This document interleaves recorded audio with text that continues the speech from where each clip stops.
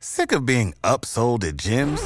My guy, you're currently a base member? For $90 more, I can upgrade you to our Shred membership. For $130 more, you'll be a Swole member. And for just $300 more, you'll reach Sweat Platinum. At Planet Fitness, you'll get energy without the upsell. Never pushy, always free fitness training and equipment for every workout. It's fitness that fits your budget. Join Planet Fitness for just $1 down and $10 a month. Cancel anytime. Deal ends Friday, May 10th. See Home Club for details. And then it was eerily quiet. And then my mind was kind of like, the head in the fishbowl. Then it takes me into the bathroom and says, this is how you brush your teeth. Brush, rinse, repeat. Brush, rinse, repeat. Brush, rinse, repeat. But there were two girls. And it was like, you'll have to give us a ride. You can't tell us no. You can't refuse us. He'll let us in his car. Thoughts were all alone in this empty void. The head in the fishbowl. This doesn't look right. They got close enough where he said he could see, their eyes and how intelligent they seem. This doesn't look right. These gremlin-type creatures. This doesn't look right. No pupils, no iris, 3 fingers, 3 long fingers. And this is when the mental torture. And then it was eerily quiet. All right, guys, welcome back to Conspiranormal. It is I, Adam, in Studio B. And Surfiel, you're over there in Studio C, I guess we could call it now, right? Yes, live feed real time. Yeah, live feed real time. And we actually have Rojan Razorwire on. He is the host of the Project Archivist podcast, and as we just learned, a very serious Rush fan. So, Rojan, welcome to Conspiranormal. Fly by night, my friends. Thanks for having me here. Yeah, seriously, thanks for having me here. Yeah, absolutely, Rojan. I mean, it's been a long time coming, man. I've been following your work for about, it's probably been about 3 years. Oh, wow, now thank you. At this point. Thank you very much. I first heard you on Where Did the Road Go? And we're going to talk about one of those stories that you actually talked about on there a little later.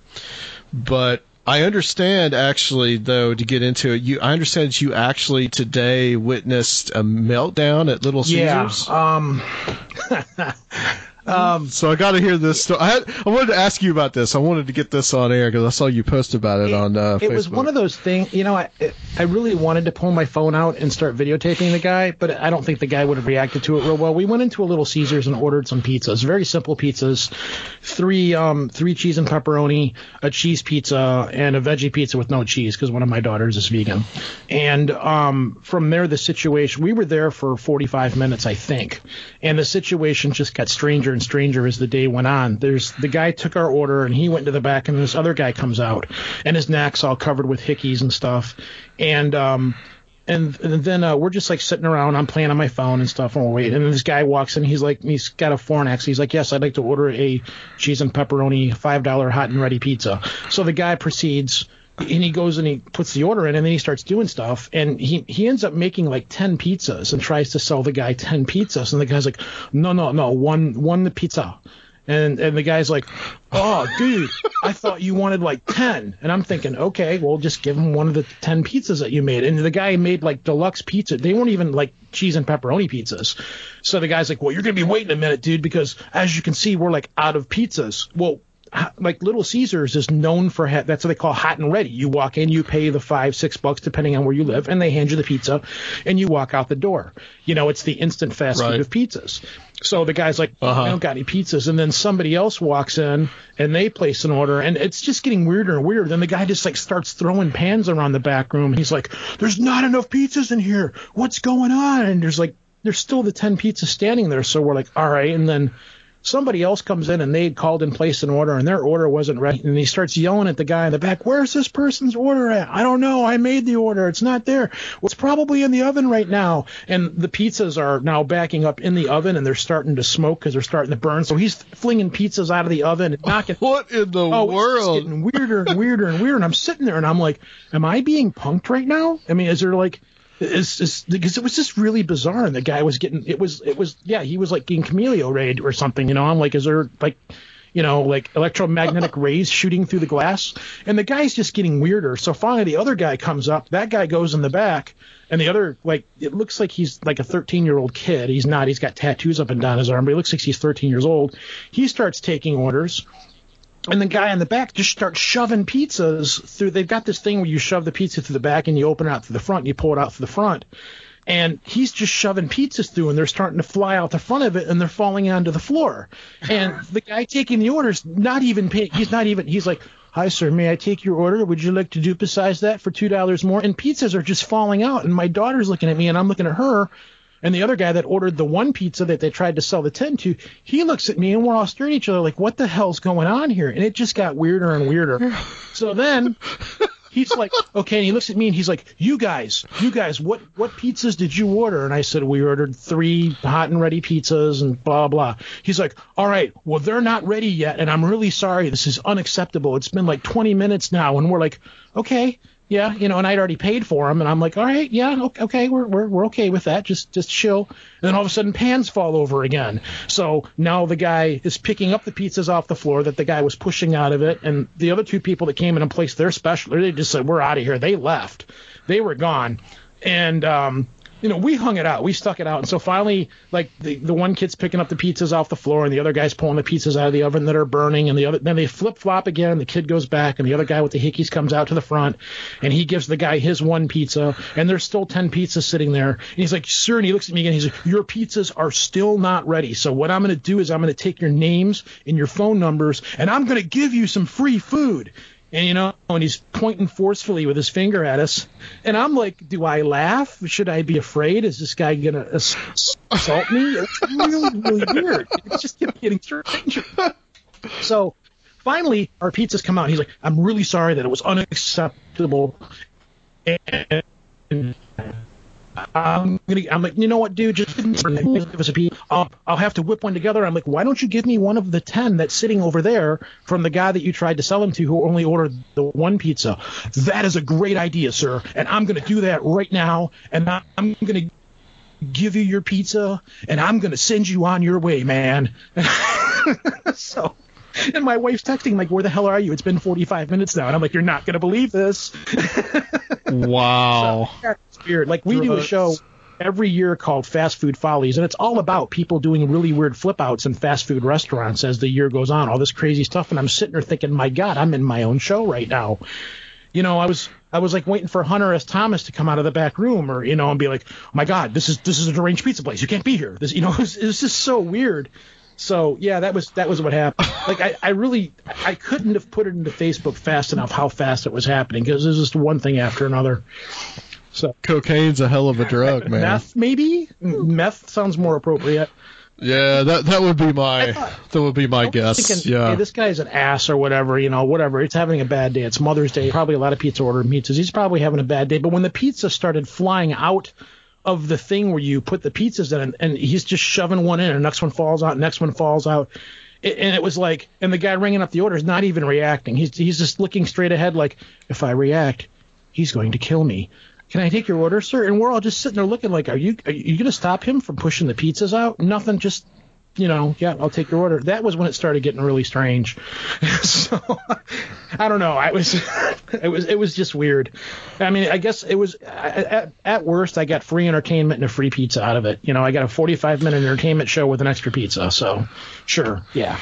Yeah. That's why I wanted you to tell that story, because Project Archivist is not kind of your normal run-of-the-mill kind of paranormally themed podcast, because you guys do talk about a lot of different kinds of material.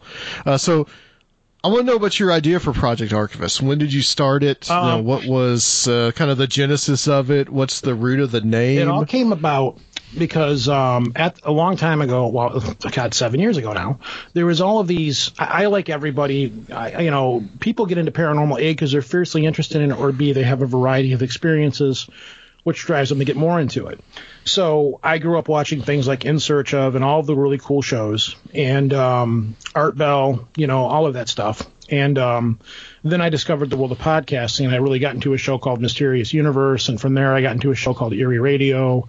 a show called 13 Skulls, and Jeff Ritzmann's old show, Paratopia. And slowly but surely, these shows started to fade away. Mysterious Universe he had gone on, he just up and quit because he was doing it by himself, so he just stopped. And all of these shows just faded away. There was one that stuck around, which was 13 Skulls, and he was a pretty cool guy. So I started. I was also sending content to Ben over at Mysterious Universe. I would send him content constantly. If you listen to the really old shows, you'll sometimes hear him mention my name. So I started bugging TJ over to 13 Skulls podcast, and I was recording little segments for him called Anomalous that were these little 5 to 10 minute spits of just strange history and things like that. And his show started coming to an end, and he's like, you need to do this on your own. And right around that time, I ran into Lobo. I met him through Facebook on the 13 Skulls Facebook page, and me and him had actually gotten into an argument about the Shroud of Turin. And I was like, wow, this guy's an asshole. And it wasn't so much that it was like, I believe this is a son of Jesus or whatever. I'm like, I was just pointing out that there are some strange anomalies about that particular fabric, that it's got a weird 3D imprintation on it. And there's just some really odd things about that fabric. And Sure. Eventually, cooler heads prevailed. And then we went on to a now defunct podcast, and we just both happened to be guests on the show that night. And we hit it off really well.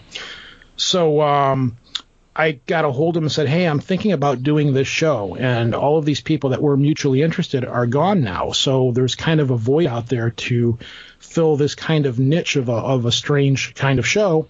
And then through a variety of strange synchronicities, I needed recording equipment. My buddy showed up to where I worked and said, hey, I just quit my job as a sound engineer. I've got a whole trunk full of, mixing boards and microphones and stuff. Do you need anything? I'm like, yeah. So boom, nice. Had that. And then another buddy of mine was like, hey, I just bought a new copy of Adobe Audition. Here, you want my old copy?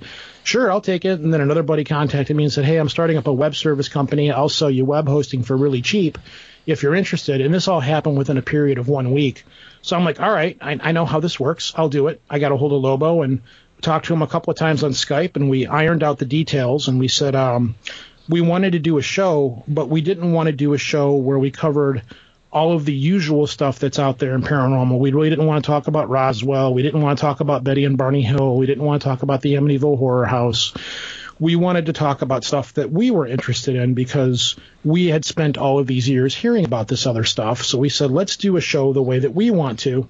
But since we don't know what we're doing, we're going to inadvertently end up copying everybody that we've quote unquote grown up listening to, which we did for a while until we finally found our own feet. And that's how it all came along.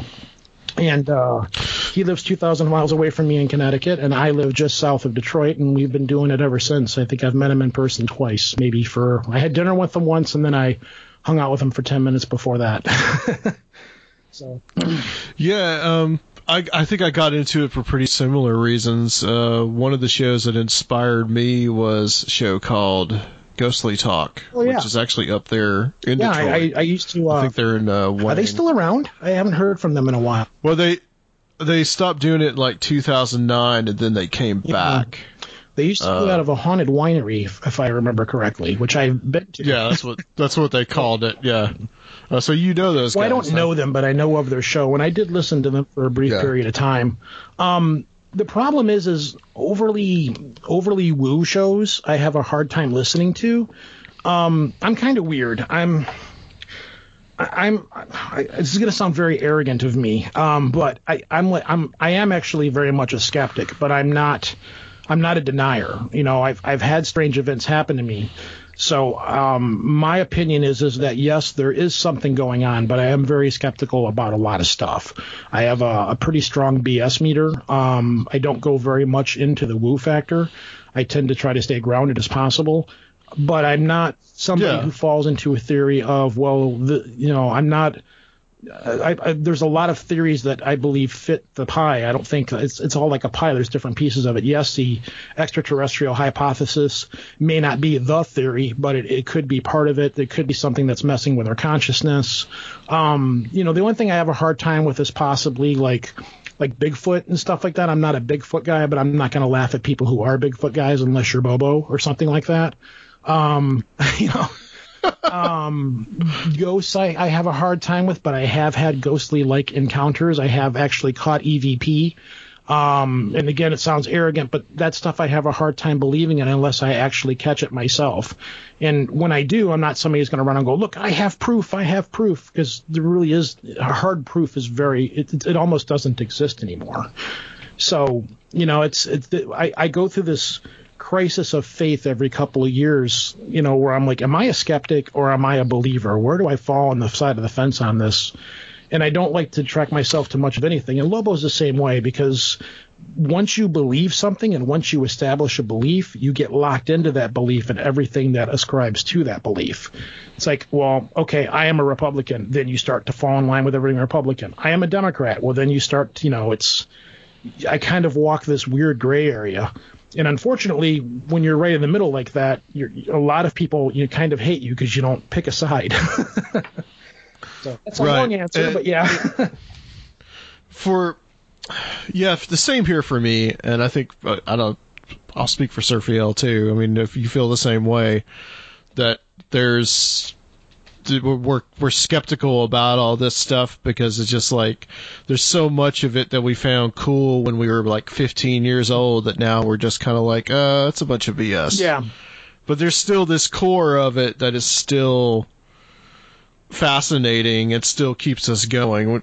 Surfiel, I think you feel the same way. Well, yeah, and it's about the unexplained, like you were exactly. saying, really true believers, but not total skeptics about the mysteries. Yeah, it's like my buddy Eric, who you interviewed. Me and him were having a conversation last week on another show. Wojciechowski. Yes, Eric Wojo. And we were having a conversation off the air. Maybe we said it on the air in the show that we were on, but he says, yeah, you apply Occam's razor to everything. Where for him, everything is very much a cut and dry kind of thing. Whereas for me, it's like, all right, Occam's razor works up to a point until it doesn't anymore. And the problem is that, like, Eric hasn't had any strange experiences.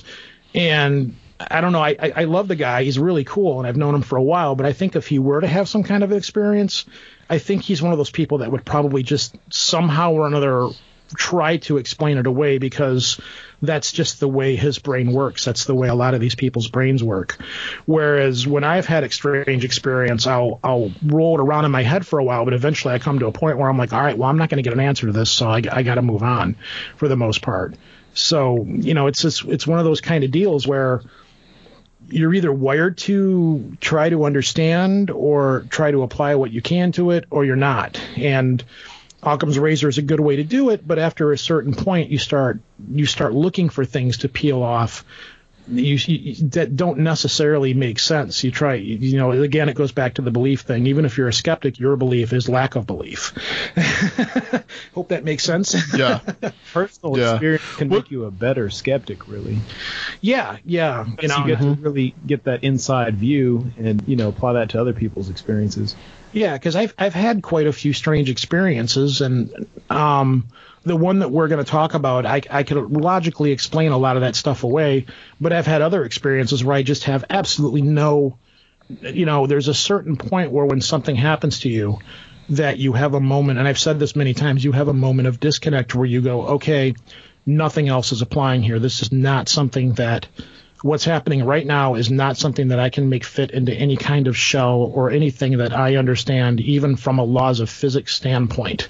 So you have this strange moment of disconnect, which is actually that's in my opinion, that's a very uncomfortable and very strange feeling that I wouldn't wish on anybody, when you realize that reality is not working for you the way it's supposed to work. So what the hell is going on here?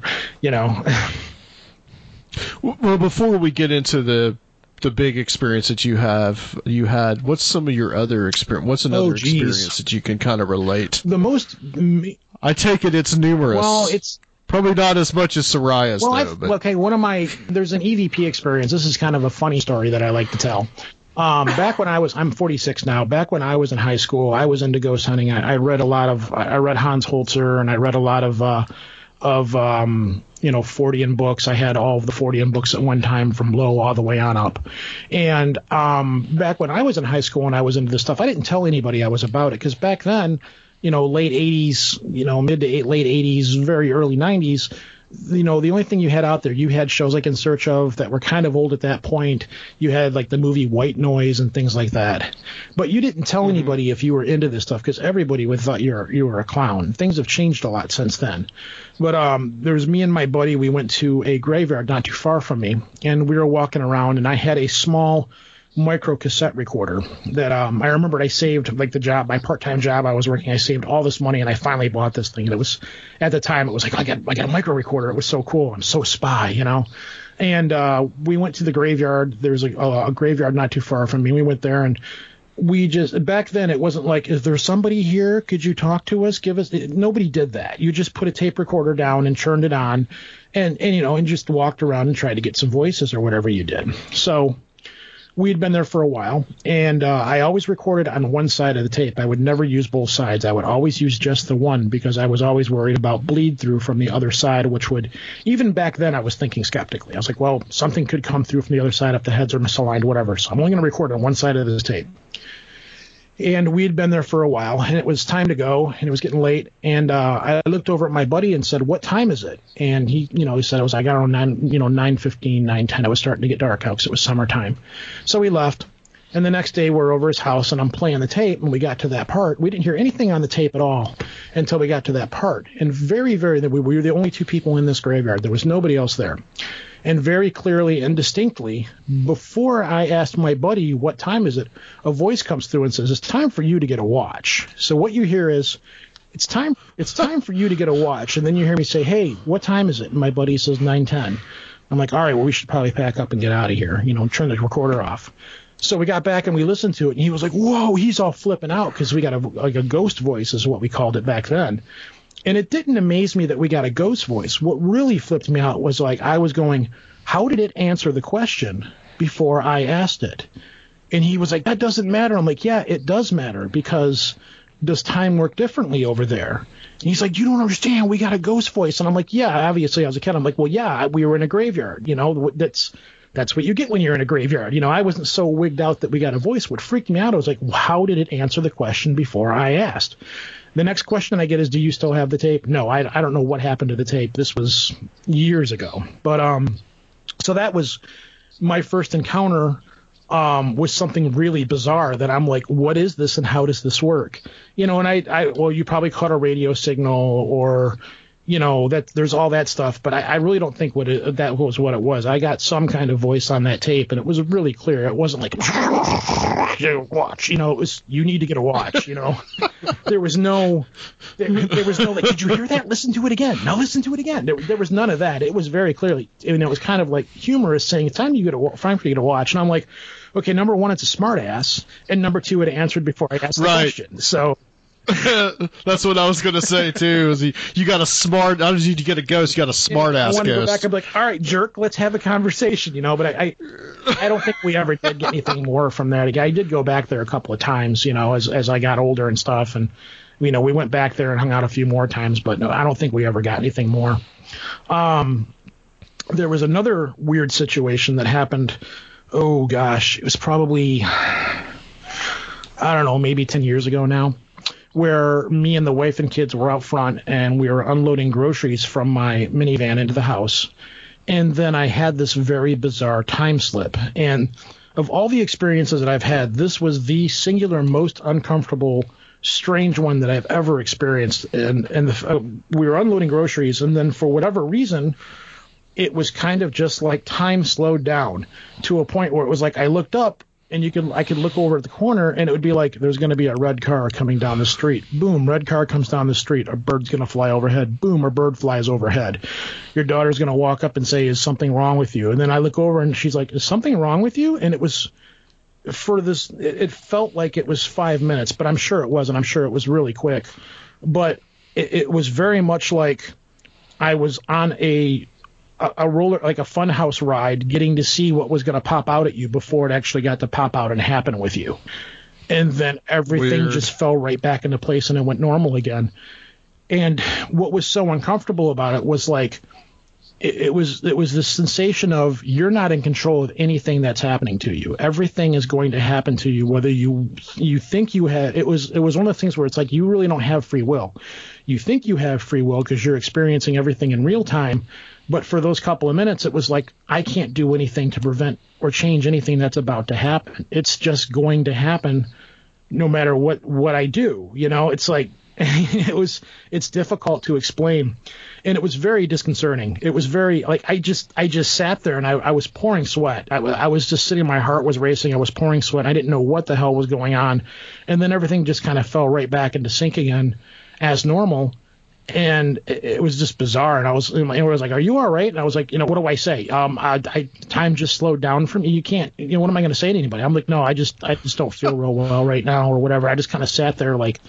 Contemplating it for a little bit. It hasn't happened since, thank God, because really, I mean, I've been buzzed by UFOs. I've seen weird stuff. That was the most bizarre feeling sensation that I've ever had, and I don't know what caused it. It's like the exact opposite. It's like the exact opposite of missing time. Yeah, it was I don't know. I call it experiencing things in real time. Like I just knew everything that was going to happen before it happened. As it was happening. There's no other way for me to put it. And it was like there's nothing I can do. Even if I'm going to reach over and grab that door handle, I was going to reach over and grab that door handle anyway. Can't change my mind and say I don't want to grab the door handle because I was going to no matter what. Well, yes, of course it sounds weird. Why am I asking you? Yeah, that is strange. And then everything just went. It just kind of fell right back into sync again. It was just like things got out of whack for a second, and then the tape caught up with itself, and it went back to normal. And it was like we're on a ride. It was weird. So it was one of those things where it's put me. I don't like to think about it because it puts me into this loop of do we have free will or not? Are things predestined? Can we change what's going to happen? And if by thinking that we can change what's going to happen, are we supposed to think that we can change what's going to happen, and we still can't change what's going to happen, even though we think that we can? And then when I saw The Matrix, I'm like there is no spoon. Yeah, that's what to say. Yeah, it's like a glitch in the Matrix. Yeah, so those are two off the wall experiences that I've had. Well, the main one I wanted to talk to you about was I heard you talk about this on Where Did the Road Go a while ago. Black dog possession thing. That's what you're going to bring up. Yes. Yeah. Well, possession, but it's like possession in quotations. Well, I'm going to be 100% honest with you. I'll say before I tell this story, I personally do not remember any of this. I do remember very vividly the dog, and it's very strange that you should bring this up. 2 days ago, I had saw a Great Dane, and it immediately popped the memory back into my head of how big this dog was. Huh. But as far as the incidents that happened, everything was told to me secondhand from family members and friends of the family growing up. As for what it was happening, when it was happening, I don't remember anything of it. So the story goes, I don't remember the exact year that this happened. I know it was before I was going to school, so it was before preschool. And we lived in this farmhouse not very far from where I live now. It was in a city called Romulus, Michigan, right next to Metro Airport. The location, the house is now gone. It is now a defunct parking garage or a rent-a-car center or something like that. There's just a big vacant parking lot with a gate on it there. The house is no longer there. I drive by it all the time. And we were living in this old farmhouse. It was me, my mom, and my uncle. Now, my mom had me when she was young. She was a partier. She smoked weed. She drank a lot, and she did a lot of partying. So the house that we lived in, it was old, had old wiring. It was one of those houses where you'd get to and you got to walk up like a good 6 steps and then onto a porch and then to the door. So it had like a foundation that was raised up, and the house was on top of that. So the windows were up a decent height. We had this dog. I'll just call it a dog. It was a dog thing that lived on the property around the area.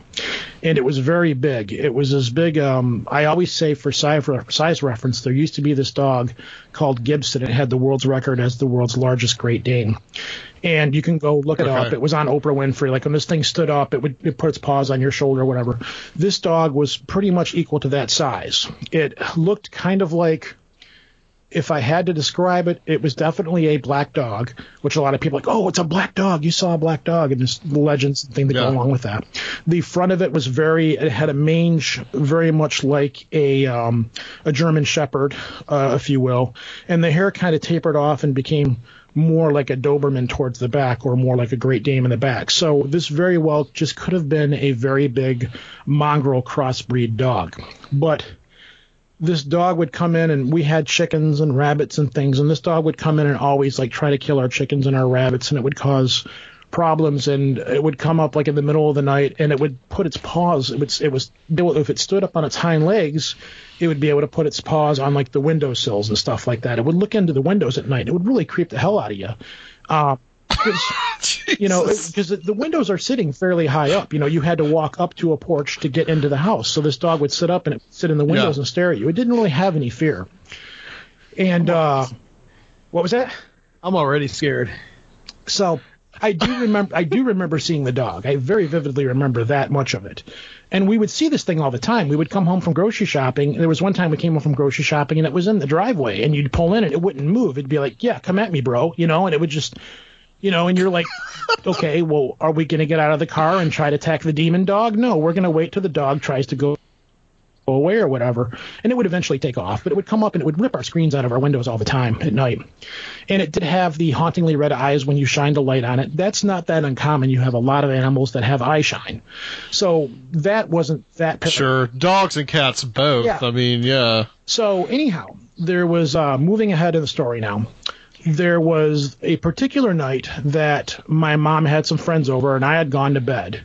We had the living room. You would walk out of the living room, and then you would walk into the hallway, would go to the left and to the right. To the left of it was my mom's room.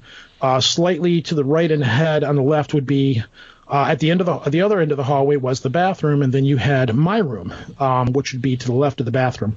Now, this was also weird. This comes in the story later on. I don't know why, but again, my mom was a hippie. There was, those carpet tiles that you can buy and put them down on the floor? Well, for whatever reason, my mom, being the stoner that she was, had these carpet tiles going up the wall, over and down the top, around the bathroom wall and going down. We'll get into that later. Okay. There's a reason why.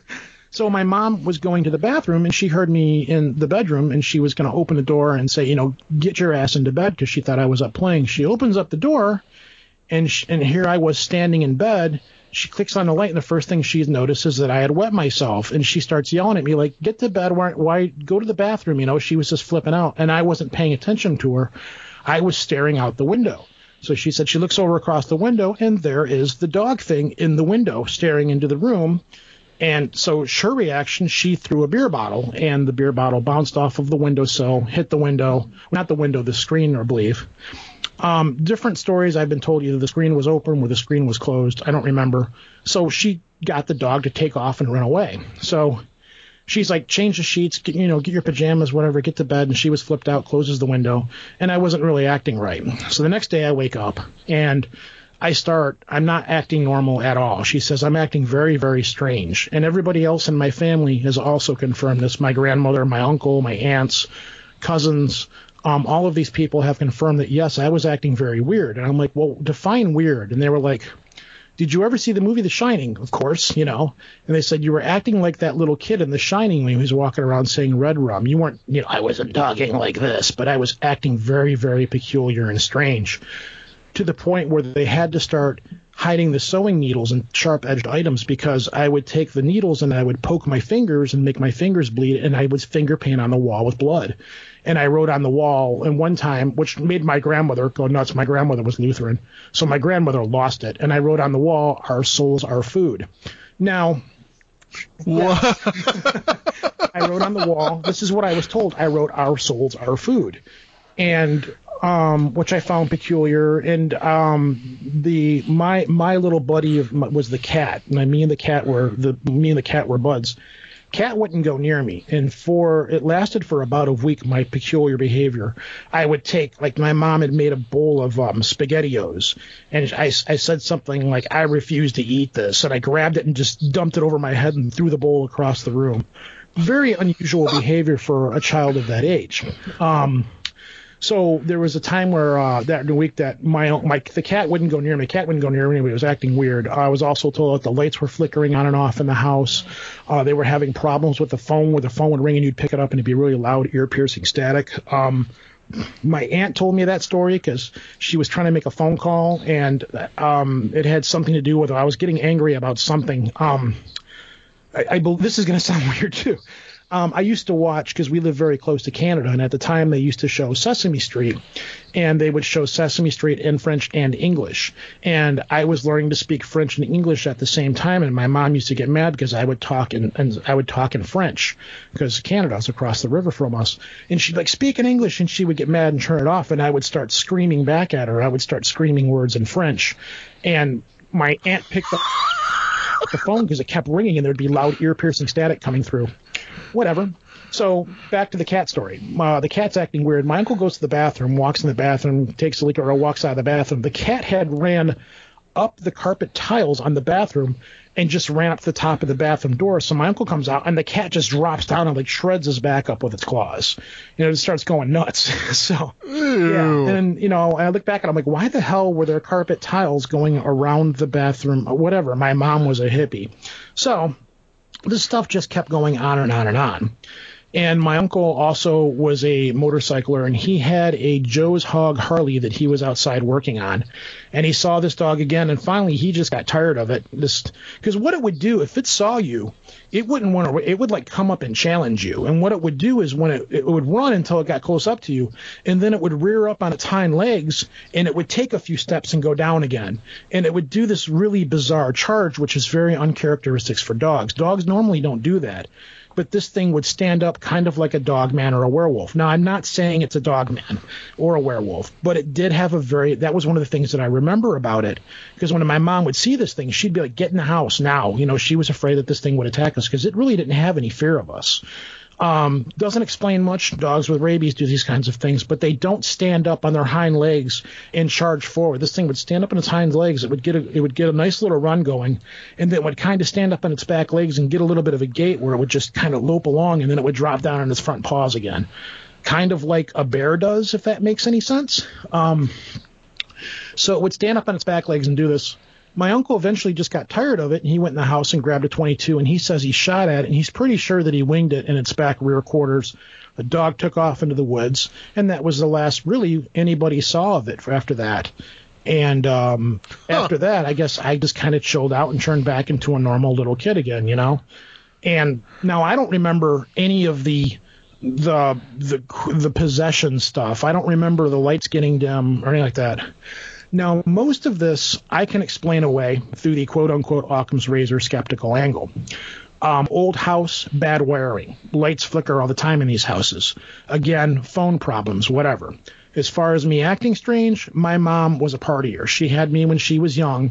She was very young. She had many boyfriends in the house, smoked a lot of weed, drank a lot. This very well could have simply been a small child reacting to the environment that I was in. It was not a normal household. When your mom has all kinds of boyfriends and she parties all the time and she's too young to have a kid, children react. Now, the cat, I don't know about. The dog, it very well could have just been a mongrel dog hanging out in the area. It could have had rabies. It could have just, it could have just been a wild dog. Because I have gone back over the years looking through the newspapers and local legends to try to find anything that I can that had to do with any kind of experience with this thing, and I have not found anything in the old newspapers pertaining to any kind of a sighting of this dog or anything like that. That doesn't necessarily mean anything either. So, but it's a strange story, and when I've talked to people in my family for years and years, nobody would really talk about it. My uncle would make jokes every once in a while. He'd be like, "You better behave, or I'm gonna sick the dog on you," And everybody knew what that meant. That was kind of like the family thing. And years later, I went back, and my mom has since passed away, but I tried to talk to her about it. I was like, I need, tell me about that dog. And she's like, why do you want to talk about that? I'm like, I want to know about it. I've never forgotten about that. I've remembered it all my life, and it sticks out of my head because it's a very old memory that for a person of my age, most people don't remember what their life was like pre-kindergarten or whatever. You'll have snippets of memories here and there. You might remember a favorite toy. You might remember watching the Muppet Show or something like that. But most people don't have very vivid memories of first, second grade. Some people do. I don't know. Whatever. But it's always stuck with me, and nobody in my family ever really wanted to talk to me about it. My mom vaguely did a couple of times. My uncle would not talk about it with me. My grandmother and my aunt refused to talk to me about it. My grandmother was convinced that I was possessed and wanted to have me taken out of the home and have exorcisms and stuff on the house and everything. My aunt would not come back to the house. She was terrified of it. All my cousins would say was, yeah, you were pretty messed up. There was something going on with you. And that's really about as much as I've ever gotten out of it. So, yeah, that's the story. And the French you can easily explain, too. Yeah. I mean, right, because children are just like sponges. I mean, they will soak up anything. But it's even kids with problems don't go around pricking their fingers and writing things like "our souls are food." Like at that age, I don't even know what a soul is. All I want to do is watch G.I. Joe or whatever, or the Great Space Coaster. Soul. I don't know what a soul is. I know what Gary Gadooz is. So. That's what really that's what kind of makes me scratch my head, because it's such an odd statement. Even if it were a made up story, that's not something that it's just such a bizarre thing. Like, I'm not going to ever look at my kids and say, oh yeah, you pricked your fingers and painted on the wall with strange terms and things like that, and weird wording and stuff. I'm not. Yeah, you wrote "our souls are food" on the wall. What's my kid gonna do? What, Dad? Are you drinking too much of your homemade beer again? It's just, So there are definitely things about it that, even looking at it from a skeptical point, after a certain point, you got to go, well, why would they lie about this? I wouldn't make up a story like that to tell it to my kids that they did something like that. It's just too bizarre. It's too weird. And it's not just one family member that told me. Everybody in my family member had stories about me doing very strange and bizarre stuff. So I don't fully know, to be honest with you. Some of it, I think there's a core nugget to the story. As for how much of it was embellished, I'm really not sure. Yeah, I mean, you never know. You never know exactly what could have happened there. Yeah, I really don't. I really have. Like, the dog left, and then all of a sudden you kind of go back to normal. But it doesn't even fit the classic black dog legends in any way, shape, or form. Yeah. I've read all of Linda Godfrey stuff, and I've read many books on black dog. Usually, black dogs are warnings of ill omen throughout folklore and throughout English folklore. When you see a black dog, that means something bad is going to happen. I've never said anything. Sure. I've never seen anything where it says a person becomes possessed by some way, shape, or form by it. So, I don't know. I'm not really sure what the deal was. And it definitely was not a normal dog. I mean, dogs just do not stand up and charge at you like that on their hind legs. Even wolves don't do that when they hunt. So, I don't know. The problem is it was so long ago that it could very easily, a skeptic could very easily look at me and shoot down every aspect of the story. And whatever they can't shoot down, they can just say, well, blah, blah, blah, blah, blah. You believe something happened to you. And since you don't remember it, you're going to listen to your family. And if your family believes something, you're going to believe what they say. So, blah, blah, blah, whatever. Yeah, snarky, sure. And you don't remember physically other than the dog. The only thing I remember... Sergio, what do you think about that? Hello? Sergio, what do you think about that? Well, it brings to mind, to me, some of the symbolism of these dogs, a lot of times black dogs being these kind of like underworld messengers or companions that lead you through the underworld and the realm of death, etc. It's like the hellhound, I guess. And that was pretty terrifying, man. I think that's the creepiest story I've ever heard on Conspiranormal so far. Oh, good. I have had dreams about it, which is what prompted me to ask people in my family what the hell was it. Really? Yeah, I've had dreams about it several times. I mean, they don't happen all the time. They don't appear to be ill omens like Like I don't have, they don't pop up when things are stressful or difficult in my life. The dreams that when I've had them have just been random, you know, because it's always like, oh my God, I had a dream about a black dog. It was that black dog. What's going to happen? And nothing really appears to ever happen or anything. But that was what prompted me to say, hey, you know, tell me about this. Tell me everything you can about this. And nobody in my family, most of my family has since passed on, but nobody in my family wanted to talk to me about it. So did it belong to like someone else around the property? Or? I have no idea. We have no idea where it came from. We have, we don't know. I mean, it was a more of an annoyance than anything up until that happened. It never physically attacked us. But it definitely did challenge us. It definitely hung around to say, hey, you know, I'm here, you know, come at me, you know. And if it would never come up on us. It never got close enough to where we had to do. But I mean, it wasn't unusual to pull in the driveway. And like the one night in particular, we pulled in from the driveway after grocery shopping, and it's pouring rain, and there it is. It's at the end of the driveway out by the garage, just sitting there like pacing back and forth. You know, and then finally it just kind of like it didn't charge away. It just kind of walked off like, you know, like whatever, goodbye. It walks off. And then my mom's like, well, we're just going to chill out in here for a couple of minutes, you know, but to make sure this thing's gone, you know. And then you're like, okay, let's hurry up and get our asses into the house with the groceries in the rain, you know, run up the steps and get in the door. And the other thing is it was, you know, it would get up on its hind, get up into the screens. It would rip our screens out in our window with its paws because it had long nails. It would just rip the screens out, which was an annoying. God, Lord. Yeah, I think. Well, that would be an annoyance because it's like, okay, now we got to go pay to get our screens fixed because this stupid demon dog is you know, with Zool's out here messing with our screens. So, damn beast from hell. Hanging around your mom's house. Yeah. Oh man, have you ever tried to like have somebody draw this thing? No, I don't really need to. You know, I could. Honestly, it looked like a black Doberman. It looked like a German Shepherd in the front that tapered off to a Doberman in the back, but it was very tall, like a Great Dane. So this could very well have just been a crossbreed between a Great Dane and a German Shepherd. It could have been a black German Shepherd or a black Great Dane or whatever. And it was just, you know, a mixed breed dog. But it was big. I mean, it was definitely big. And I've also had skeptics tell me, well, it was probably bigger than you thought it was because you were a child and, you know, things look bigger when you're a child.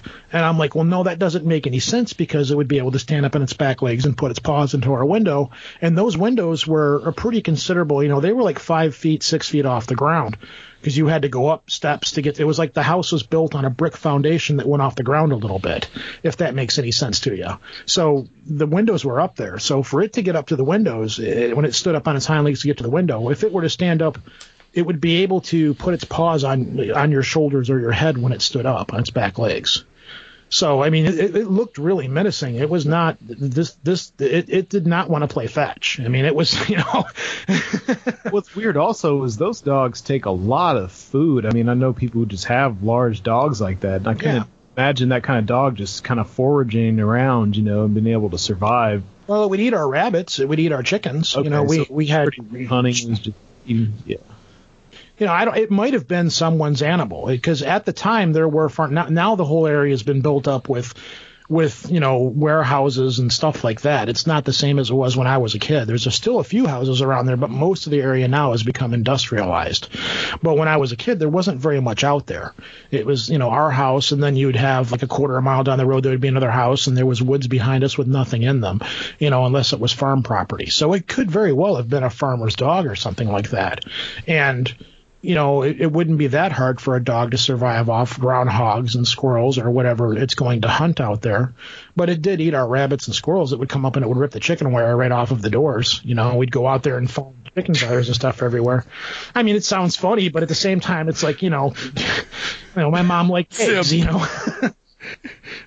This thing's a damn monster, man. It was more of an annoyance than beast. Yeah, you know, it was just one of those things, you know. So wow, you know. But again, I don't remember much of it, but things just, you know, it's been a couple of years since I've had anything really strange happen, like really, really strange. The last thing was when I had the UFO like kind of buzz over top of me and head down the road and do its weird little teleportation thing that it did. And that had been the most extreme thing that happened in a while. And that really flipped me out. But, that's pretty much been it. My big thing that happens to me consistently on a regular basis is synchronicities. I have tons and tons of synchronicities that happen to me all the time, and for a long time it goes back to that thing of, okay, your life is on a rail track, you can't get off of it. And it used to really bug me, but now when things happen like that, I've just learned to see them and say, all right, this is one of those things that's happening again. I have to go with it and roll with it, and this is the way it's supposed to be. Like, it drives my wife nuts. Me and my wife don't talk about any of this stuff, because she's very, very different person than I am. But she's even recognized that strange things happen in my life, and it weirds her out. And she comes from a very Pentecostal, very Christian upbringing and background.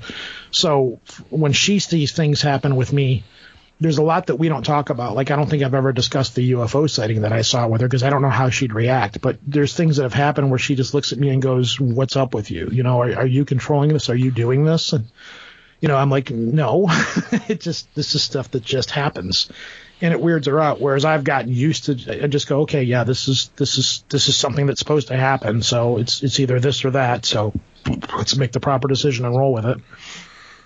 What was your what's your thoughts on the occult, Rojan? You got any thoughts on that? What do you mean by occult? The cult's a pretty big breadbasket. Define. Well, I mean, just like people that practice it. Well, as I look to my right, I have a variety of books on magic, but I am not a practitioner. I have many books on voodoo. I have books on fey magic. I have books on Madame Blavatsky, a whole bunch of books that I got from Aaron David, actually. He sent me a bunch of stuff. I've got some books on Christian magic.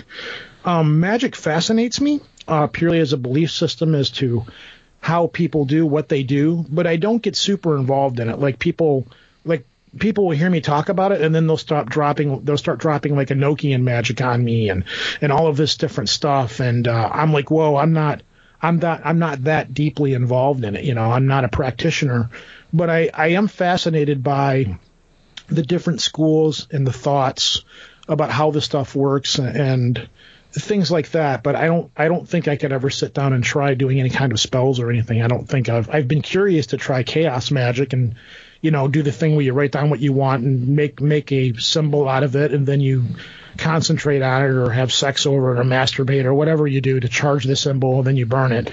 But I don't think when it comes right down to it, I'm probably not going to do that, It's like, I think I'll just go and produce my next episode or watch some videos on YouTube or something. I don't know. So it's probably more productive than creating homunculus. Yeah, or something like that. I mean, I already make my own beer and wine, so that's close enough to a homunculus for me. There you go. There you go. Well, we talked about this with Eric Wojo, but I wanted to get your thoughts on that UFO conference that you guys went to. That was bad. That was probably one of the dumbest things I've ever went to in my life. I actually left early. I got to a point where I was like, okay, I'm done. You know. See, you should have stayed for the whole thing. I understand it only lasted about a half hour, and I felt bad because. Like Aaron Golias lives in Flint. He lives north of me, and I have a lot of respect for Aaron Golias. He's probably one of my favorite people in that field of doing stuff. And I bugged him online. Yeah, we've had Aaron on. He's a really, really cool guy. And I'm like, hey, this is going on. You should come down to it. And there's another guy that's got a podcast called Almost Educational, and he's pretty cool. And he's like, yeah, I want to go to this stuff. And I'm like, all right, well, this is coming up. It might be fun for laughs. Eric is a bad influence on me in the sense that it can be like, hey, there's a building over there full of demonic spirits and people's heads are flying off. We should go check it out. And I'll go, no, Eric, this is probably a bad thing. Nah, come on, it'll be fun. It'll be fun. Come on, let's go. And somehow this guy talks me into this stuff. And there's a funny story if you want. I'll tell you that in a couple of minutes. But so we go to this thing and we get there and I arrive. I'm the first person there, and he's got him coming down and another mutual skeptic friend that we know.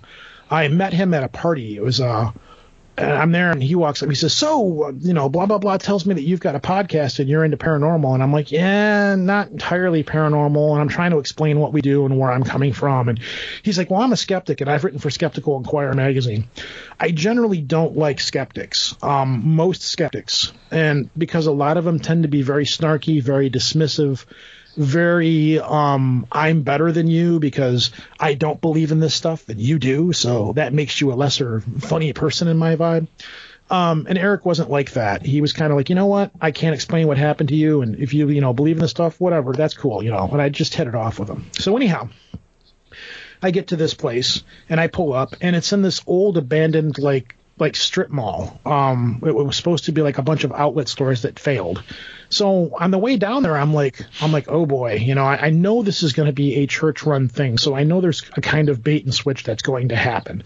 And they were supposed to be showing this movie where it turns that with their thing was aliens and extraterrestrials are actually demons. And I'm like, all right, we'll go watch this movie. And as Eric said, it'll probably be funny.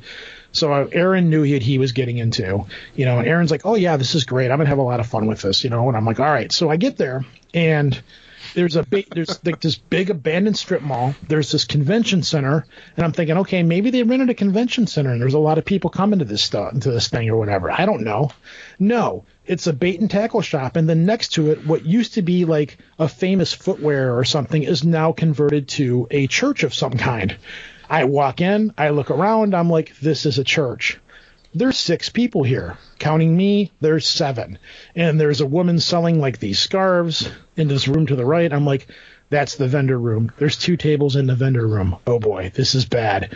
So I walk outside, and I'm like trying to furiously call people. I didn't have a way to get a hold of Aaron. I'm like, this is bad. Don't come. Eric pulls up, and he's like, what are you doing? And I'm like, I think I'm about to die. And he goes, come on, it'll be fun, And I'm like, I don't know. I think this is bad. I think I've got flesh-eating bacteria, and I have to leave. I don't know. And he's like, no, come on. Did you think they were going to pull the snakes out on you or something? I wouldn't have been surprised. The strychnine? I would not have been surprised because the women that were there were all wearing like the denim skirts. And I could listen to people that were talking in there, and even the people that were there were church members, and there wasn't many of them, and they're all kind of like, they're like, well, when I walked in, they're like, you're not a member of our congregation, and we're going to look at you very strange, and I'm like, oh no. So I'm like, all right. So we're all kind of like giving each other the sideways look, like you're weird, and they're like, you're weird. So I go outside, and I'm like, this is bad. Don't come. No, come on, it'll be fun. So Aaron pulls up. Goliath, and I'm like, that's Aaron, I know who he is. So he walks in, and I'm like, hi, you're Aaron, I'm really sorry. And he's laughing, and he's like, no, this is cool, I'm going to actually engage these people, it'll be fun. The other guy shows up, he's like, you know what, this isn't for me, I'm out of here. I'm like, I'm going to be right behind you. So he leaves. So they start doing the presentation, and you heard about it, I think, where they actually started showing pictures from like one of the Dungeons and Dragons monster manuals. About I'm not kidding. I'm dead serious. I still play D&D every once in a while, and I'm like, oh my god, that's the Fiend Folio, and they've got like this scorpion creature, and they're talking about how aliens are mixing DNA with man, and actually the aliens are demons, and they're going on, and then the guy busts out with, well, if you're here for this movie, there's no movie. We didn't get the movie. They didn't send it to us. So if you're here for that, there's no movie. And I'm like, oh, great. And then the guy starts. That is just a complete failure at all levels. Yeah, it was bad. So then the guy starts. At least have some snacks or something. Well, they did, but I didn't want to eat them because I didn't want it to turn into like a Jonestown thing where we were all drinking the Kool-Aid. Oh my god. So.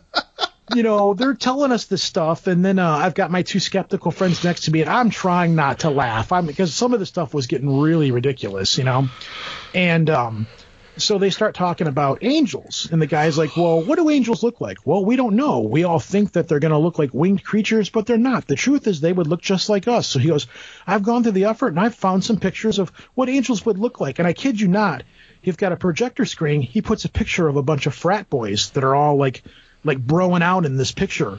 And I look over at Eric and my other friend, and I'm like, I'm sorry. I'm like, are you freaking kidding me? And I look back. So I start texting him. I'm like, we're surrounded by angels, and we're sending these snarky texts back and forth, which of course now we've become the snarky skeptics. So anyhow, it goes on and on and on, and about how, you know, that we're starting to tamper with DNA of creatures, and then they put up this big picture of this super buff, like, bovine cow with, like, monstrous muscles, and none of it was going anywhere. I don't know what the heck the guy was actually trying to say. I really don't know, and I'm like, he's like, well, it's break time now, so, and as this is going on, there's like 5 of us, and we all knew each other pretty much, and then you have the rest of the congregation, and as the whole thing's going on, everybody in there, we're all tossing each other sideways glances. They're looking at us like, you're UFO people, and we're looking at them like, you're crazy cultists, you know, and we're like staring each other down the whole time. It was just so bizarre. So break time comes, and I'm like, I gotta go, I've got gonorrhea, bye, you know. So I jet, you know. I'm like, Aaron, man, I'm really sorry. He's like, nah, don't worry about it. It's cool. I felt really bad for inviting these guys, but I guess it went on for another half hour, and then there was the question and answer part, and that was it. But the funny thing is while they were on break, they kept trying to hand us these cards. And he's like, yeah, we want you to be part of our UFO research group. And I'm like, well, what does that entail? And they're like, well, okay, say a UFO is reported over the Great Lakes locally. What we'll do is we will all send out the call. We will all meet up down here. We'll grab the church van. We will go out to the site, and then we will do a prayer circle, and we will pray over. And hold on a second here. They've actually got this sheet. Hold on a minute. Hold on a second. To grab this piece of paper here. They've got this piece of paper that you can call and order stickers up, and they say at the very top of it, say no, it's your inalienable right. And one of the stickers is pray the gray away, and it's got a picture of like oh no circle and a slash through it, and then it says spell this. I'm going to read it for you exactly as it says it. Trust me, I have entertainment value in this, believe me. It says, spell alien, A-L-I-E-N. It begins with a lie. Dispel the deception. Say no. For free stickers and something, blah, blah, blah, send a stamped envelope. Another one is disempower. The disease, say no to deceptive alien witnesses. And it's got all these, like very biblical say no. They've all got the gray alien symbol, like the face with the circle with the line drawn through it, like Ghostbusters. And like one of them is fight for your independence, declare your independence from alien abduction, and what does it say? Demonal intrusion, or I don't know. Bye. Anyways. So anyways, back to the story. So we're going to meet up, get in this church bus, and he's handing me this stuff as he's telling me this. He's handing me this card. He keeps handing me this card, and he wants me to fill it out. And I'm like, no, I know how this works. And he's like, we're going to get in the church van. We're going to make a prayer circle. Then we're going to pray to get the transgressions away. And then we're going to see what we can observe and see what we can find. And I don't know if it was me or Eric says, well, what's the scientific part of it? He goes, well, we're going to investigate. We'll look in the skies and see if we can find a UFO or evidence of aliens. And I'm like, that's not scientific. That's sightseeing, you know? And then like the pin drops and everybody in the church slowly stares at me. And I'm like, okay, I'm going to go because you're going to burn me an effigy. So, yeah, guy, see you. You know, take care. Bye. The whole thing was very, very bad put together and very, very weird. I first knew there was a problem when I clicked on the Facebook page saying is attending, and I started getting all these messages from people saying, so you're into UFOs, like on Facebook. And I'm like, okay, are you listening to the show? And then I would do a little background check on the person. Oh, they're from the same city that this church is in. And, well, I don't believe in UFOs, but I'm going to this thing anyways, and blah, blah, blah. And I'm like, no, you're a member of the church, and you're trying to feel out who I am and what's going on with me. And I had quite a few people that were doing that, like trying to gauge the people that were coming down and how many people were coming down and stuff. And they had, like, milk and cookies and coffee and stuff like that, you know. And it was – I don't know. It felt very Branch Davidian. I don't know how else to describe it. And they had this big poster when you first walk into the right where it showed this cross-dressing old man storming out of a bathroom, like holding onto a kid's hand or something, saying it's my right to believe I'm a woman or something like that. And what? It was weird. Even the people that were there selling scarves were like, we're out of here. I think they were there for like 20 minutes after it started, and they jetted. They were gone too. So pray the gray away. Yeah, pray the gray away. Gray away sticker bed. Yeah, you can just type in "pray the gray away" in Google Images, and you'll see the sticker, and you can order them. I actually might order a couple. That's great. Yeah, it was and it wasn't. You know, it was. You know, it's funny because it seems like I'm familiar with that world somewhat, because I kind of come from that world. I'm familiar with the people that like the little alien with the cross out of it. That's my good friend Guy Malone. I mean, he came up with that. He's actually interviewed in that movie that you're talking about. Yeah, the guy who narrates it is one of the guys from the Dukes of Hazzard. Right. Yeah, he was telling me about it, and we actually talked about it on this show. But it's interesting how that church has just kind of embraced this completely. Well, it sounds strange, but you're gonna. That's why I said belief is a dangerous thing, because once you get it in your head, it's like that scene from Dogma where Chris Rock is talking. He says you can have an idea, but once you have a belief is power, and you're gonna want to do whatever you can to make whatever you believe in fit into your spectrum, to fit into your window frame.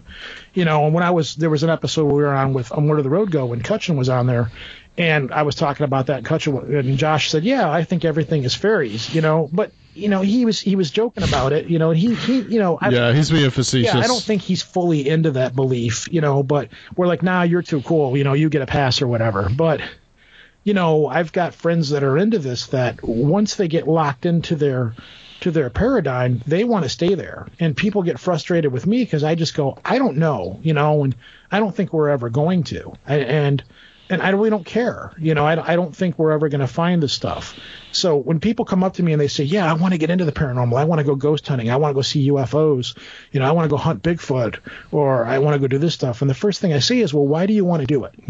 What is your story leading into this? And if they say, well, I had an experience or something like that, I'll say, well, be careful of what you hang your hat on. Investigate everything. Don't just pick up, don't go to a UFO convention and start talking to people and get hooked onto the first thing you find, because you can get sucked down some really dangerous rabbit holes.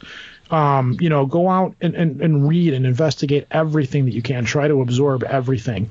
But if they say, well, I want to look for evidence and I want to prove something to somebody, it's like, don't do that. If you want to get into stuff and try to prove stuff to yourself, that's one thing. If you think you're going to get into this and you're going to get quote unquote evidence ghost hunting, or you're going to find something in the world of UFOs or anything, you're not. That's the wrong reason to get into it. You either need to get into to find the stuff for yourself and be cool with what you find, but don't expect to get into this and try to convert people or whatever, because there's people that are ready to take you for a ride. There's all kinds of people in this that are out there trying to sell you or try to get you into this, or it's just a very mucky, murky world. All the aspects of it are. So, I tell people mostly, I'm like, don't get into it. Go watch Ghost Hunters on Sci-Fi Channel, or whatever, or listen to, Coast to Coast or whatever the stuff is. But, approach it from that aspect. Don't get involved in this stuff, because a lot of it's garbage and you're not going to get any real answers out of it, Yeah, well, man, you're such a downer, Rojan. Hey, well, I think that's a good place to stop, unless, Seraphiel, if there's anything that you wanted to ask. Yeah, I did want to ask, just in general, how you feel about what the future of this kind of research culture, with, of course, the technology and everything. What kind of your ideas on where it's going in this evolution? Nowhere. Yeah. I don't think it's no, serious. I mean, I'm not trying to say that to be the downer, but again, we've been looking into this stuff for a long time. There's always another Frank's box around the corner. There's always another EMF meter. There's always, this stuff has always been there, and I really don't. For one, science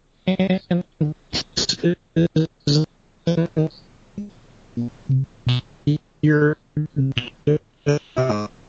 understand. You seriously roboing out on us. Oh boy! For not, it's what it is. This has been a long time. Rojan, we didn't catch any of that. You roboed out. Where did I cut off? Well, I've got my recording. Where did I cut off at? We were talking about where there's always going to be another Frank's box. There's always going to be this thing or that thing. There's always going to be something like that. There always has been something like that. There's always been little devices. There's always been things like spiritualism. And really, we're no further than we were 50 years, 100 years ago. We're no further now than we were back then. And I don't think we're going to be much further in the future. The names and the faces are beginning to change. Some of the messages that are out there are beginning to change. But until science actually is willing to accept that something is going on and to change its way of thinking, and maybe that'll do it, but I don't think that's going to happen. It's always going to come down to you've got the believers and you've got the skeptics, and the believers are going to believe in things that they want to believe in, and the skeptics are going to believe in things the way that they want to believe in. And the only way it's going to do anything is it's all a very personal experience kind of thing.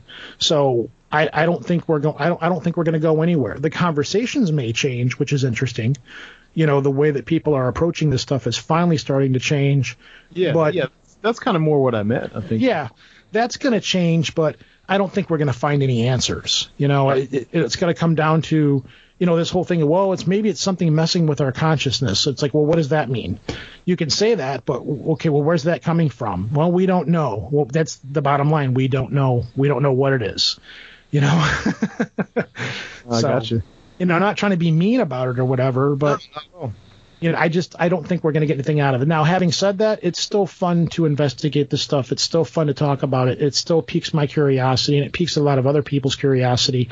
And I don't think there's anything wrong with looking into the stuff. But if you're going out there trying to find answers and trying to be the one that changes things, or if you're trying to be the next Tom DeLonge, don't bother. Just stay home and be an armchair paranormalist. Start a podcast. Good advice. There you go. Exactly. All right, Rojan, tell people where they can contact you and where they can hear Project Archivist. You can find Project Archivist, even though I know we're saying it wrong. It's supposed to be Project Archivist. You can find Project Archivist anywhere you find podcasts. Wherever you're listening to this podcast, you can find us. The only place that you can't find us for some strange reason is Google Play. And there's something weird going on with the algorithm that won't allow us to post our shows up on there. But we're on Stitcher, we're on iTunes, projectarchivist.com. We're on Podbean. If you have the Podbean app, you can just subscribe to us through there. We try to put out a show every week. Not everything we do is paranormal. Sometimes we just do really stupid, funny shows. Like the one we just dropped this week is just weird news in some way, shape, or form. We cover a lot of different topics. We bounce all over the place, and we try to have a sense of humor about it because, quite frankly, paranormal has a real big stick up its ass, and it has a hard time laughing at itself. So, but we also, you're not going to hear normal topics. We're not a paranormal greatest hits show. We're not going to talk about Roswell. We're not going to talk about all this stuff that everybody else is out there talking about. We try to be, we're very esoteric and very different on the subjects that we try to cover. And that's pretty much it. Okay. Well, thank you so much for coming on, sir. It's been a lot of fun. Thank you. And Sir Fiel, thank you for sitting in with us on this. Yeah, absolutely. It's from Studio C. Studio C, and from Studio B, this is Adam, and we will be right back for another section of the show on Conspiranormal.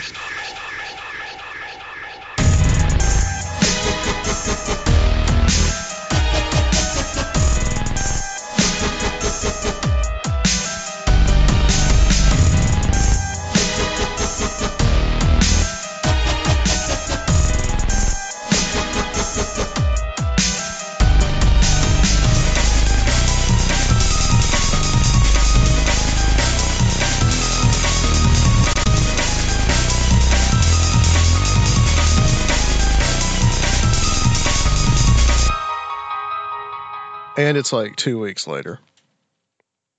We hope everybody enjoyed that little interview with Rojan. I know Rob did. Yeah, it was great. Great stuff. Can't wait to talk to him again. You'd like Rojan, man. He's a Michigander, just like you. And apparently an industrial music guy. Yes. So, we got to be on his show. We got to be on Project Archivist. Sir Fiel and I did. Yeah, I need to go check that out. That was my only night off, so I spent it with my family. Yeah. Well, I mean, me and Sergio we're pathetic, so we Saturday night, brother, on Project Archivist. Let's talk some conspiracies. So, similar to how we did with the Gary Lockman show, and it's actually good, Rob, that you don't know any of this material because you'll be able to give your insight into it. Oh, I'll ask lots of questions. And ask questions. And you do have your vino, so you're ready. Yep, I got some wine. Your boxed wine from Koj. That's right. Fancy. Fancy. So we're going to talk about a book by author Dave McGowan. And Dave McGowan was an author who wrote, he wrote Weird Scenes Inside the Canyon. Yep. Which was about, what was it, conspiracy theory on the Laurel Canyon scene and kind of the counterculture of the 60s being kind of organized by the CIA. Or just the powers that be to create a distraction that, eventually kind of dulled the movement against Vietnam. Huh. I wish we were talking about that book. I'd have a lot more input, probably. Yeah, I think we will talk about that book as well. But the book that we're going to talk about tonight is another one of his books called Programmed to Kill. And this is one that I actually heard McGowan speak about on Darkness Radio way back like 2011 or 2012. And I didn't remember who it was, but he basically ties in serial killers and the Phoenix program. And so we'll start with the Phoenix program and what that is. So I'm going to turn it over here to our boy Sergio.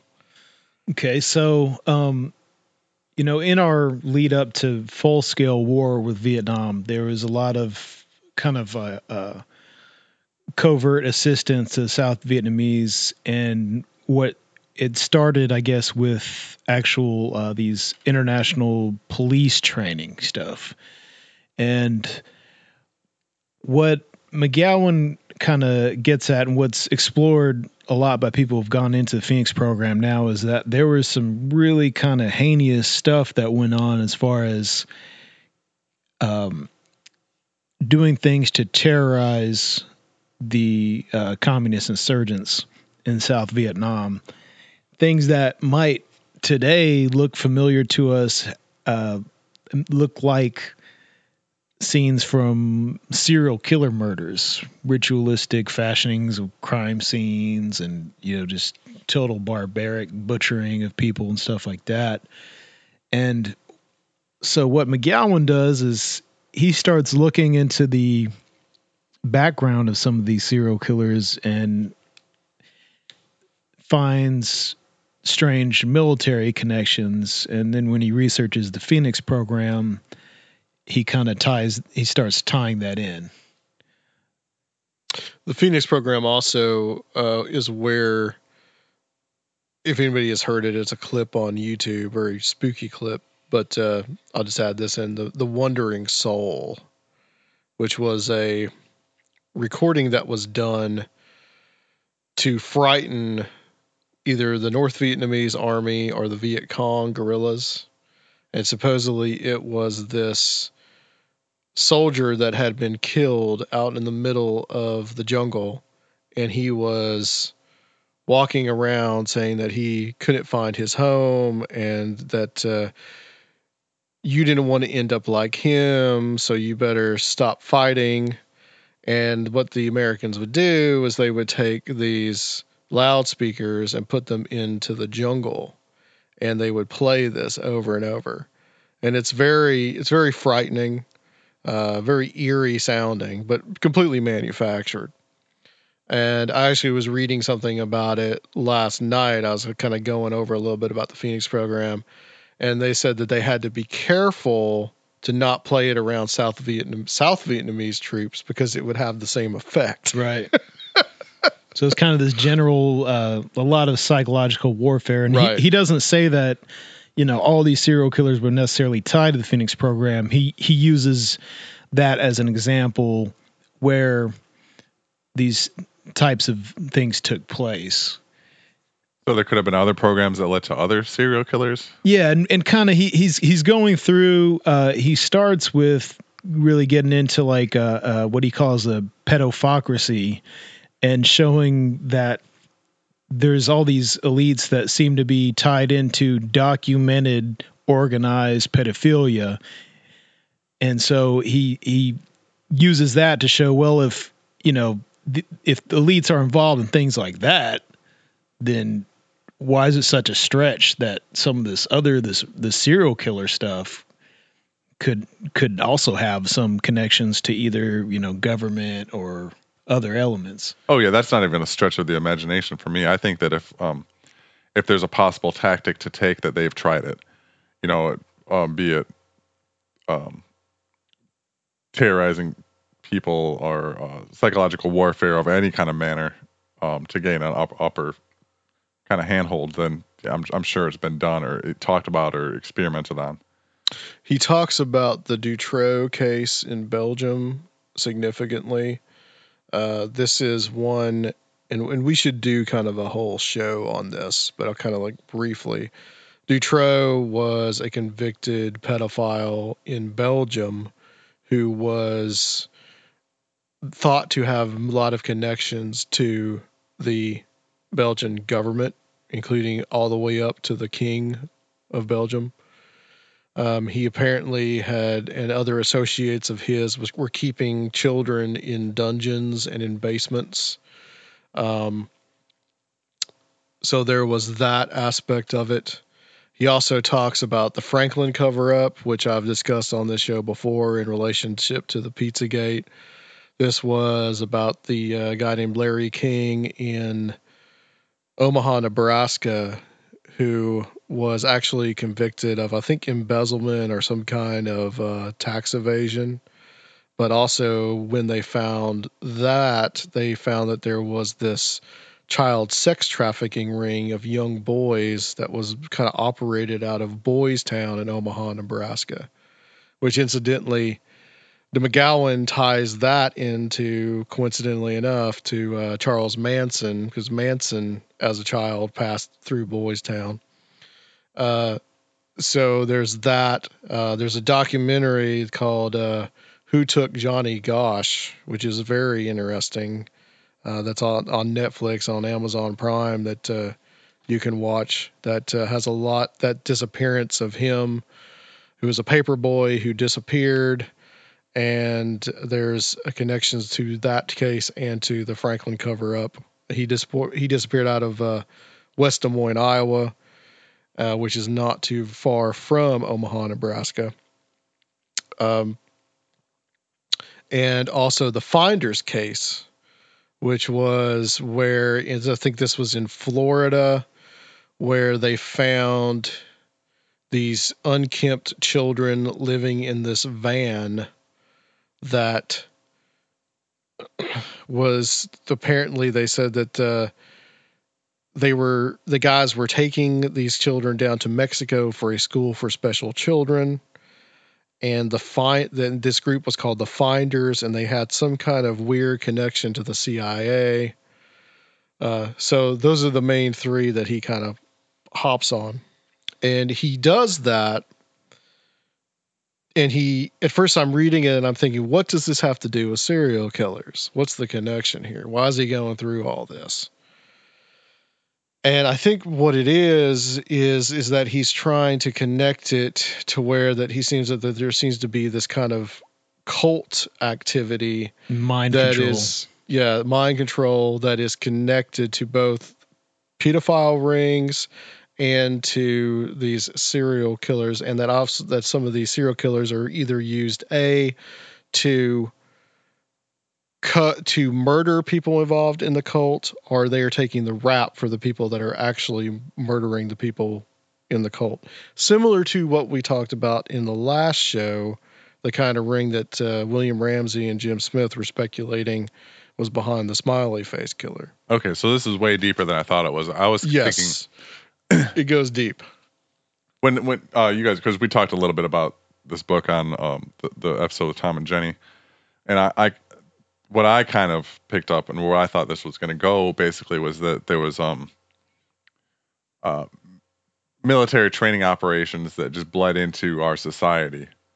Not so much a direct hand in right. influencing people to cover stuff up. So what's the what's the evidence there to kind of support that the direct like killing of people to cover stuff up kind of thing? Well, it's all kind of under the background of mind control and of the fact that almost all these serial killers have this kind of trauma in their background. Most of them had a lot of abuse as children. Yeah. And how the intelligence agencies found that by torturing and abusing people, they could create useful, Manchurian candidate. It's just that classic kind of thing. Right. I get that, and that's what I had picked up before on. But like, what are some of the I guess the people that were taken out that would kind of support the case that it's a cover up, like to kill people that you know what I'm saying? Like a lot of it's based on the testimony of the killers, which I know is. So it's not like a bunch of victims shaky. that were suspiciously tied to things that like might want to be disappeared kind of thing. Or? He seems to think in the book that he takes one case about a killer in Yosemite National Park that he believes took the fall for a greater group of assassins. That and he looks at some of these victims, and they were all kind of elite people, and they had all these kind of weird connections to either the government or to intelligence agencies, and he speculates. A lot of this is speculation. Yeah, absolutely. So you take it where, you can take it with as much a grain of salt as you want. And some of it I do, because it is kind of hard for you to put your mind around it, because we're given this perspective on serial killers that this is one person and they do it and they're sick and they commit these crimes. But he's looking at some of the cases, and he is saying that it looks like why did the police not get to this piece of evidence? Why did they leave this out? Why does it seem like this guy's being railroaded, and that either this person is taking the blame or is being set up to take the blame for it? I get that, but I think there's also a lot of pressure when you've got a case like that to absolutely to find the culprit and to solve it, and to especially in a lot of kind of areas where these things take place, you've got a whole culture of people that are like, solve this, like make us safe. Right. And, what I found was weird was a lot of the killings attributed to these people were based on just the testimony of these killers. Yeah. But then the other stuff they said about, I didn't do this alone, blah, blah, blah, was ignored. Right. Yeah, there were several statements like that. Like Ramirez said that kind of stuff. John Wayne Gacy even made that statement. Henry Lee Lucas. So that's been like kind of universally ignored. If there's and I agree that you should be very skeptical of these people who obviously have serious problems, but it's like if someone's going to say, yeah, I did it, but somebody helped me, you'd think they would look into it. And right, unless like he speculates, perhaps they're a part of something that is tied to powerful people or organizations, etc. Yeah, he says that there's a myth of the myth of the serial killer. Right. So let's take John Wayne Gacy for example. Yes, please. Let's talk about a clown. Yes, Pogo, good old Pogo. But he's the perfect example of this. So here's a guy that is very high up in kind of like the Democratic Party politics of his time in Chicago. Universally loved by a lot of important people. And 33 bodies, which that's an interesting number, are found in the bottom of his crawl space in his home. As I said before, Gacy, according to McGowan, Gacy says that he did not act alone, So he knew a lot of different people. And there was some evidence that some stuff was covered up. Like there was, I think they said in one of them, I'm going by memory here from what I read, but it looked like there was a guy that actually bought the home and bulldozed it afterwards. That was pretty high up in the city government in Chicago. So according to McGowan, his thought is that Gacy was part of a wider ring. And this ring was using someone like Gacy who had these psychopathic and brutal sexual proclivities to go in there and get victims that they could abuse and then kill. But the possibility that, Gacy was involved, that he probably did do some of them, but he might not have killed all of them. Right. So that's one aspect of what McGowan is saying. I think Gacy is a good example of it. Ted Bundy was another one that he talks about as well. And he talks about how Bundy seemed to be taking the blame, or there didn't seem to be very much evidence that actually implicated Bundy. But Bundy, I think, also made statements that there were other people involved as well. We actually have a guy, Kevin Sullivan, that is an expert on Bundy. I'd love to get him on the show and throw that at him, see what he says. I mean, maybe someone and that would have a different opinion on that. And they said that it seems like there's a mythology that gets built up around these guys to make them seem worse than they actually were. Not that they didn't actually kill anybody, but that they probably didn't kill as many people. So it seemed like it seemed almost impossible that one guy was doing it.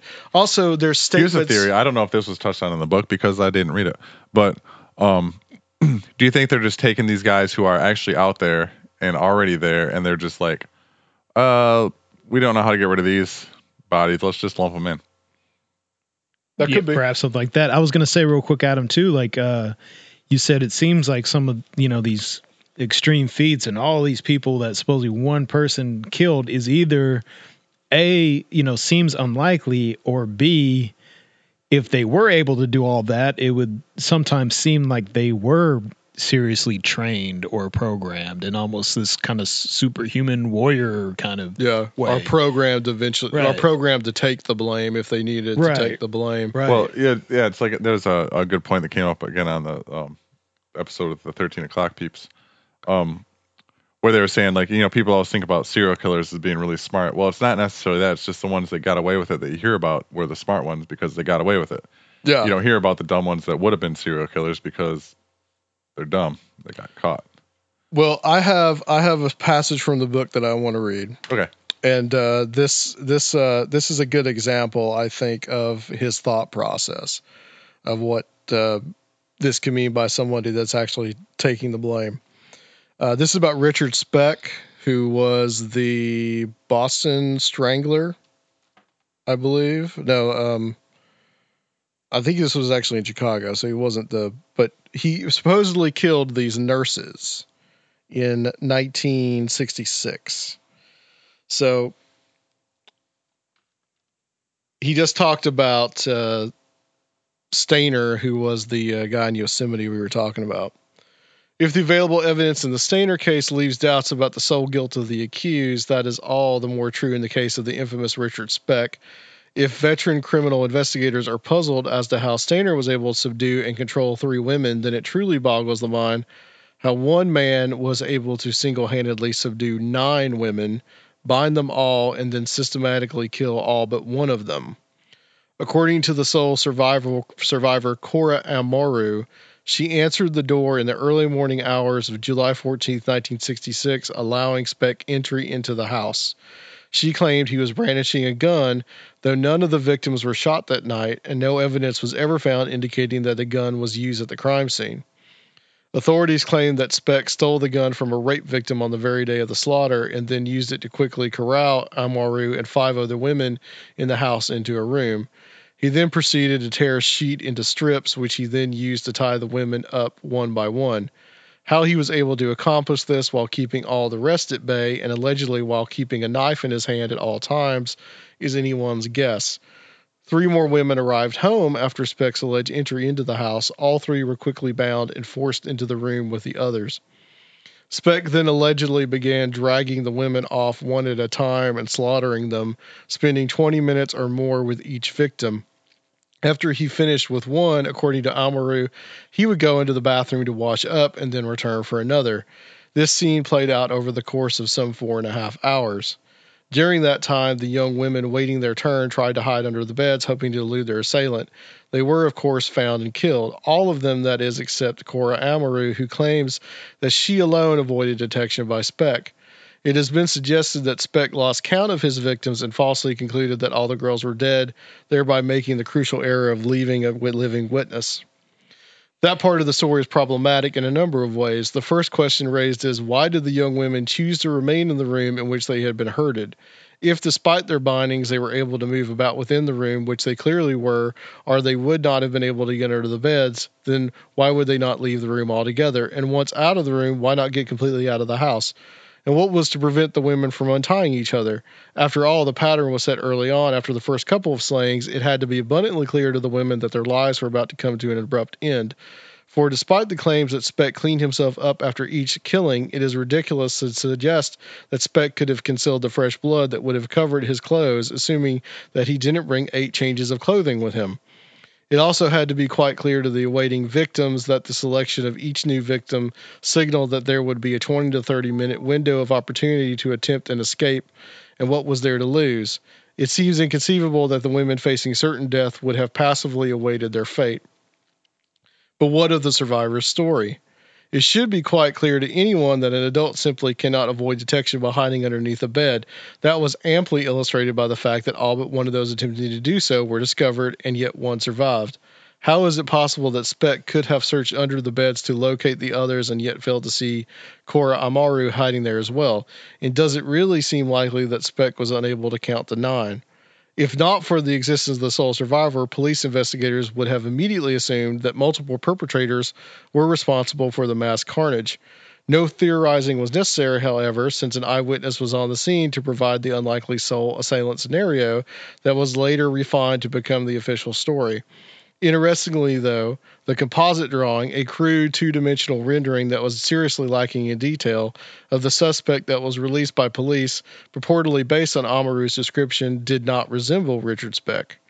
Since the trial of the man fingered by police hinged primarily on Amaru's eyewitness testimony and very little else, the star witness was zealously protected, although if the imprisoned Richard Speck was indeed the sole assailant, then it is difficult to see how that witness was in any danger.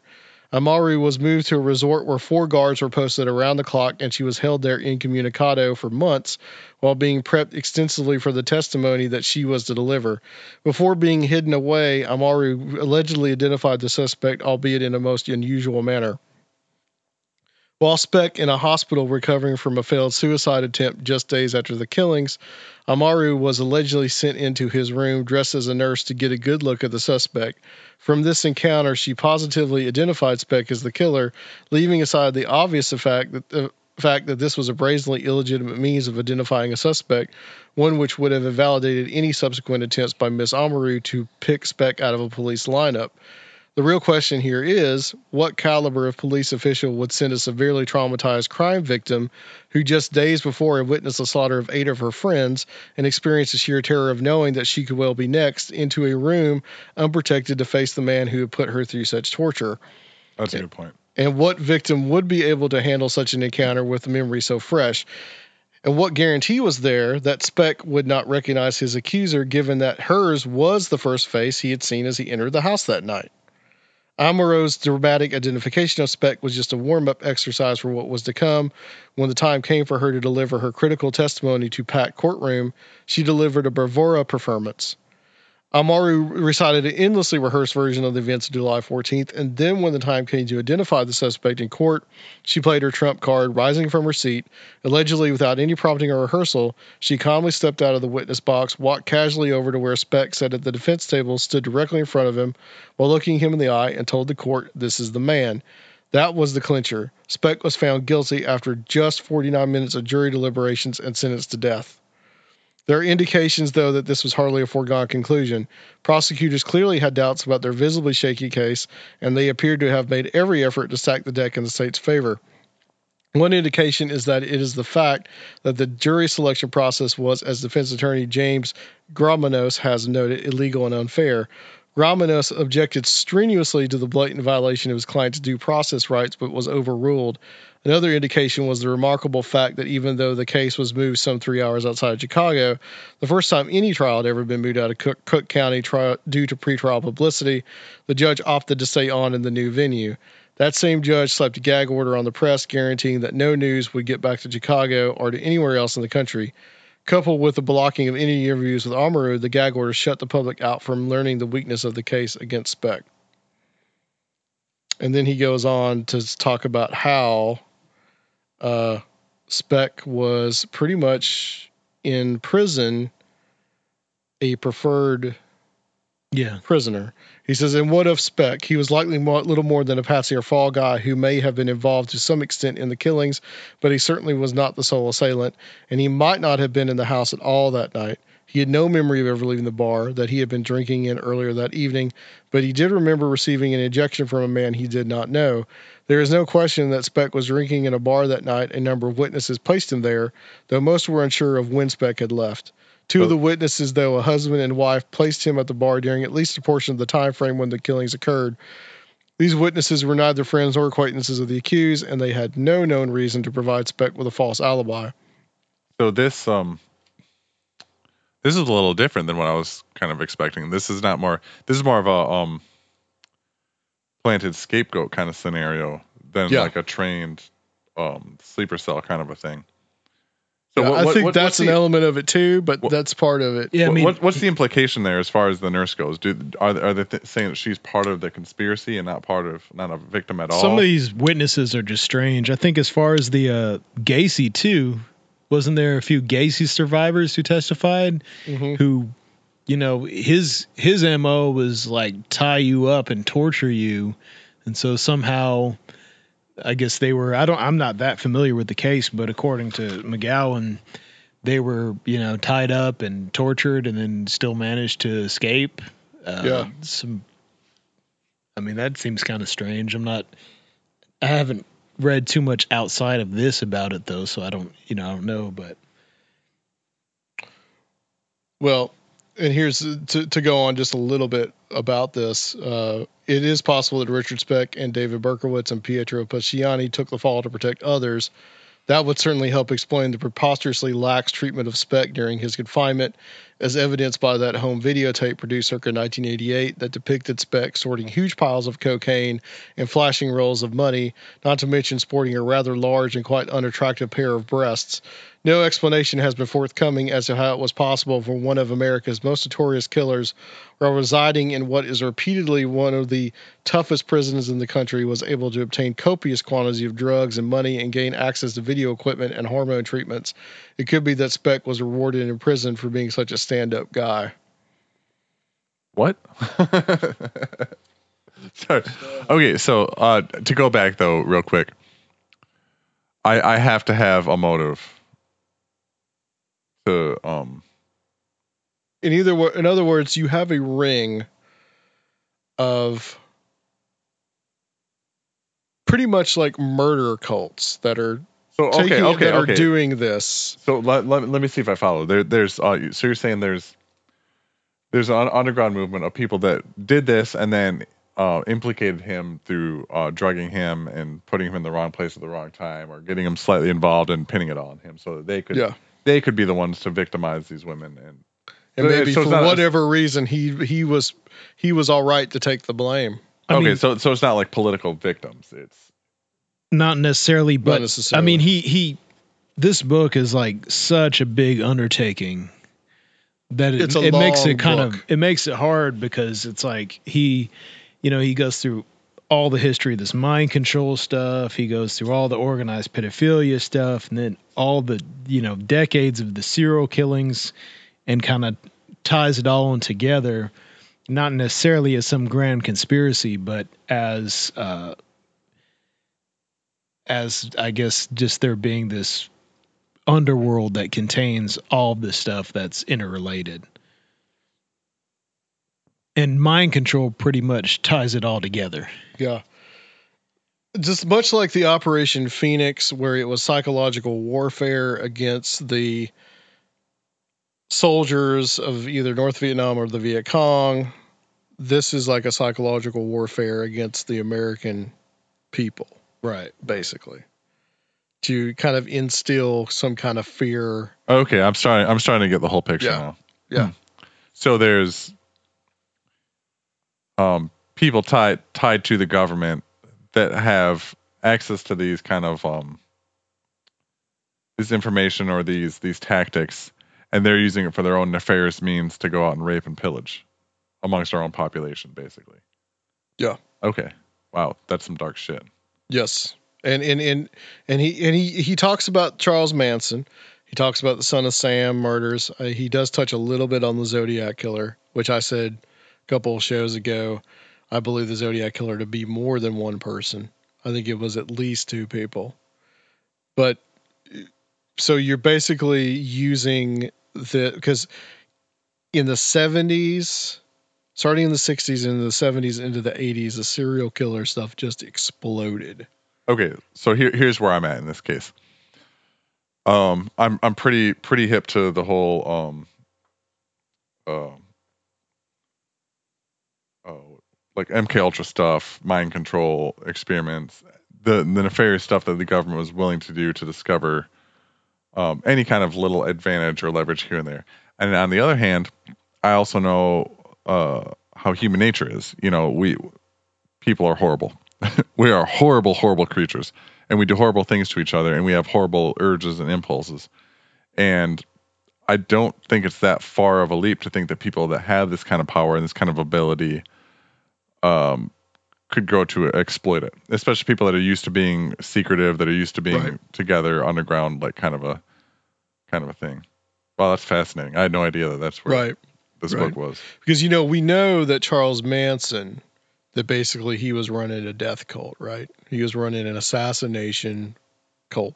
Right. And so, you know, other people like Ed Sanders and also Adam Gorightly, McGowan speculates the same thing. They were for hire, maybe. They were basically for hire. So, that other words like Sharon Tate and the people that were in that house in CeeLo Drive were not exactly innocent, that they had some kind of underworld connections. Absolutely. And that they may have also been involved in some kind of drugs or also some kind of pedophilia ring. So there's the pedophilia thing going on there too. And if you're being I don't know skeptical, about Sharon Tate herself, but you know, Roman Polanski's got a lot of weird shit, and that was her husband. Yeah. And if you're skeptical about the existence of mind control, the entire Charles Manson prosecution was based upon mind control. Right. I mean, that's just because of Helter Skelter. He was able to control the minds of his followers. Yep. So and he was, and so the wider idea is, was there somebody even further up controlling him? So and we know that and happened. He was a victim of all that child abuse.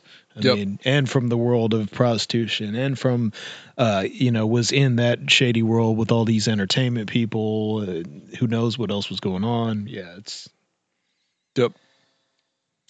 So he talks a lot about this kind of stuff, and also, you know, like Son of Sam is another one that was possibility of this ring of just these, you know, thrill kill murderers, and that it might have been Berkowitz just was either induced or just took the blame.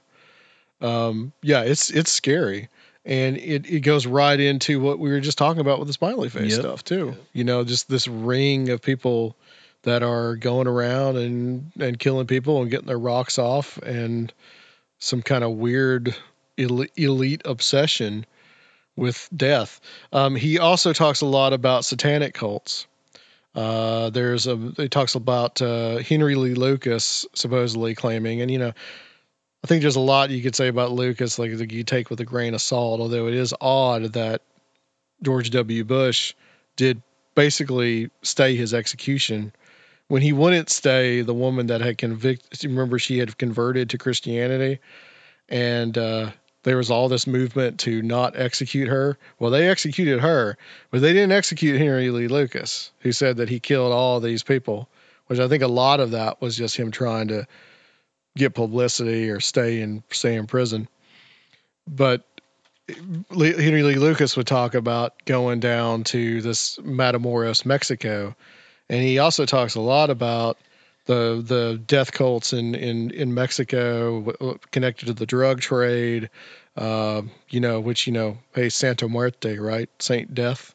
Yeah. That's and that kind of stuff with Saint Death, that goes straight into because there's a lot of connections with her and also with Hecate, the goddess Hecate, and that goes straight into Walter Bosley's work about Empire of the Will.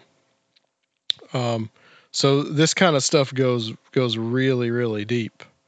Where I have somewhat of a problem with McGowan in this book is I feel that he kind of relies a lot on satanic panic literature. Yes. Because he does talk about the McMartin preschool case, and which has been one that has kind of been in many ways thoroughly debunked. But who knows?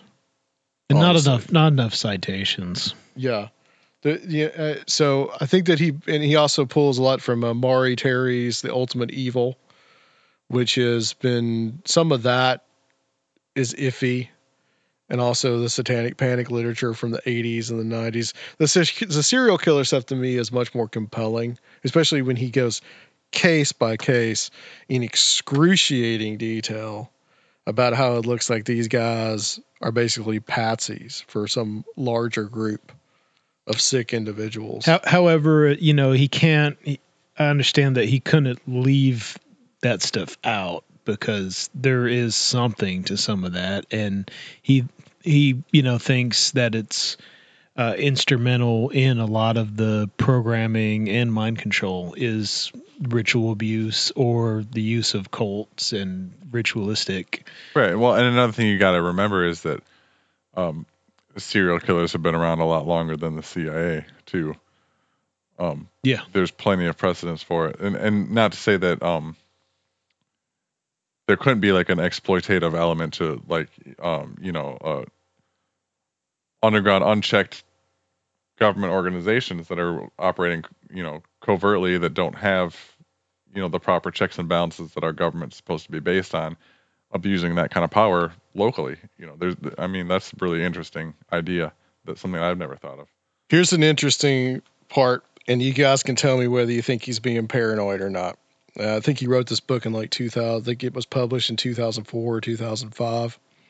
I'm not sure. So he says, 3 states seem to play a particularly prominent role in the life stories of an overwhelming number of purported serial killers: California, Texas, and Florida.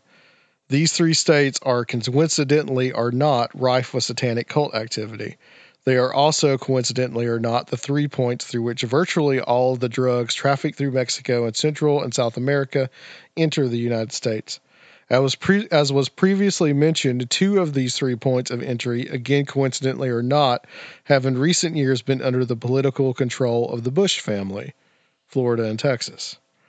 And as was also mentioned previously, law enforcement officials have spoken of an organized crime pipeline that moves many of the drugs entering Texas to the city of Chicago, Illinois, which could help explain the recurrent phenomena of spree and serial killers stalking that city.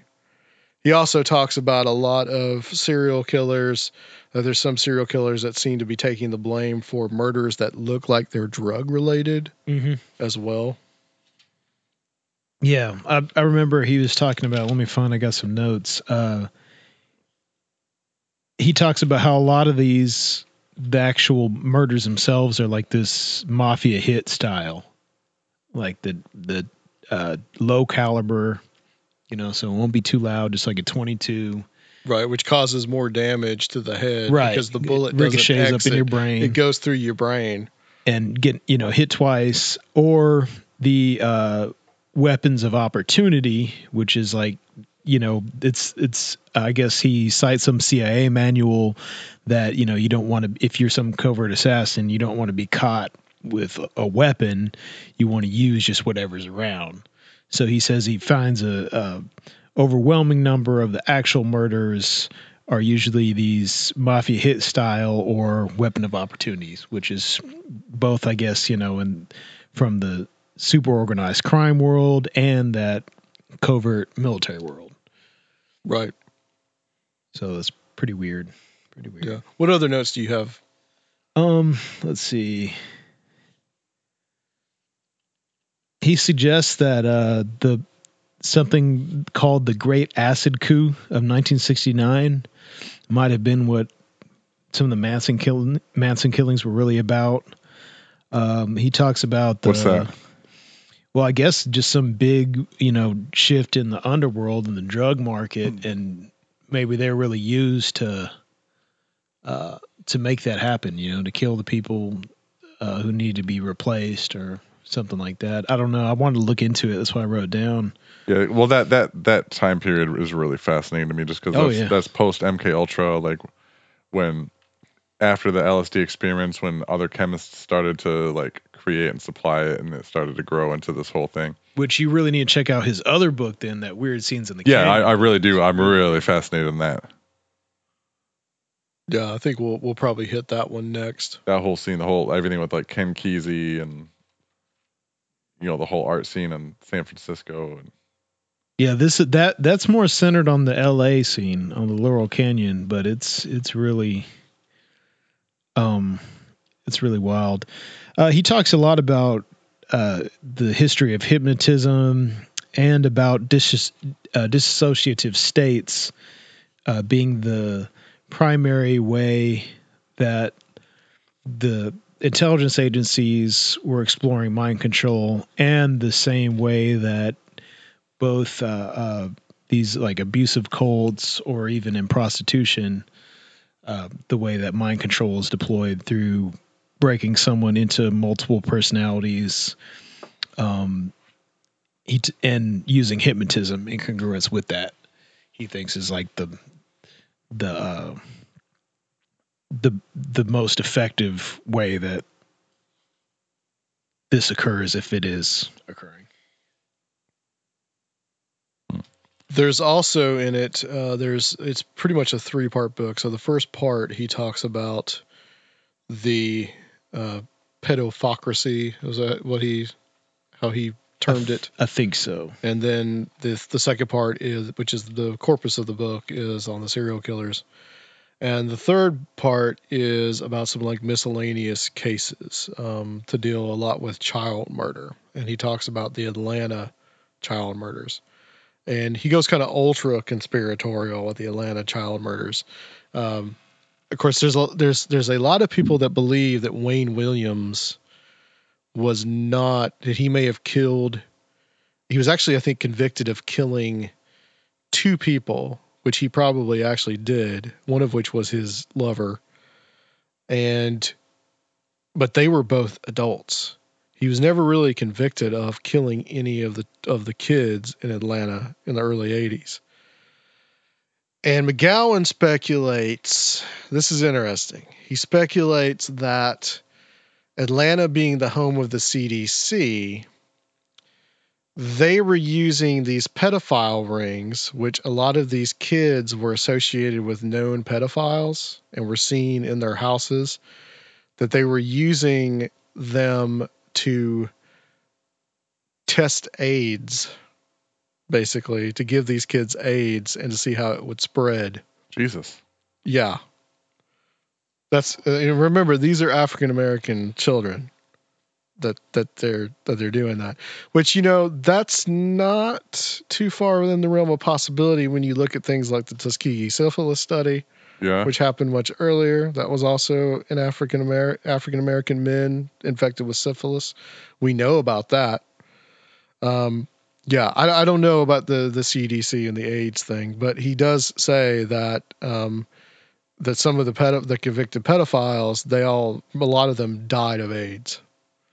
So that could be coincidence or not. But I thought that this was interesting in regards to the smiley face stuff. And we ran this by Jim Smith, who lives in Atlanta, and he thought that there really wasn't any kind of that there wasn't a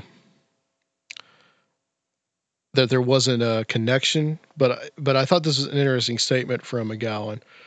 According to he's talking about a witness.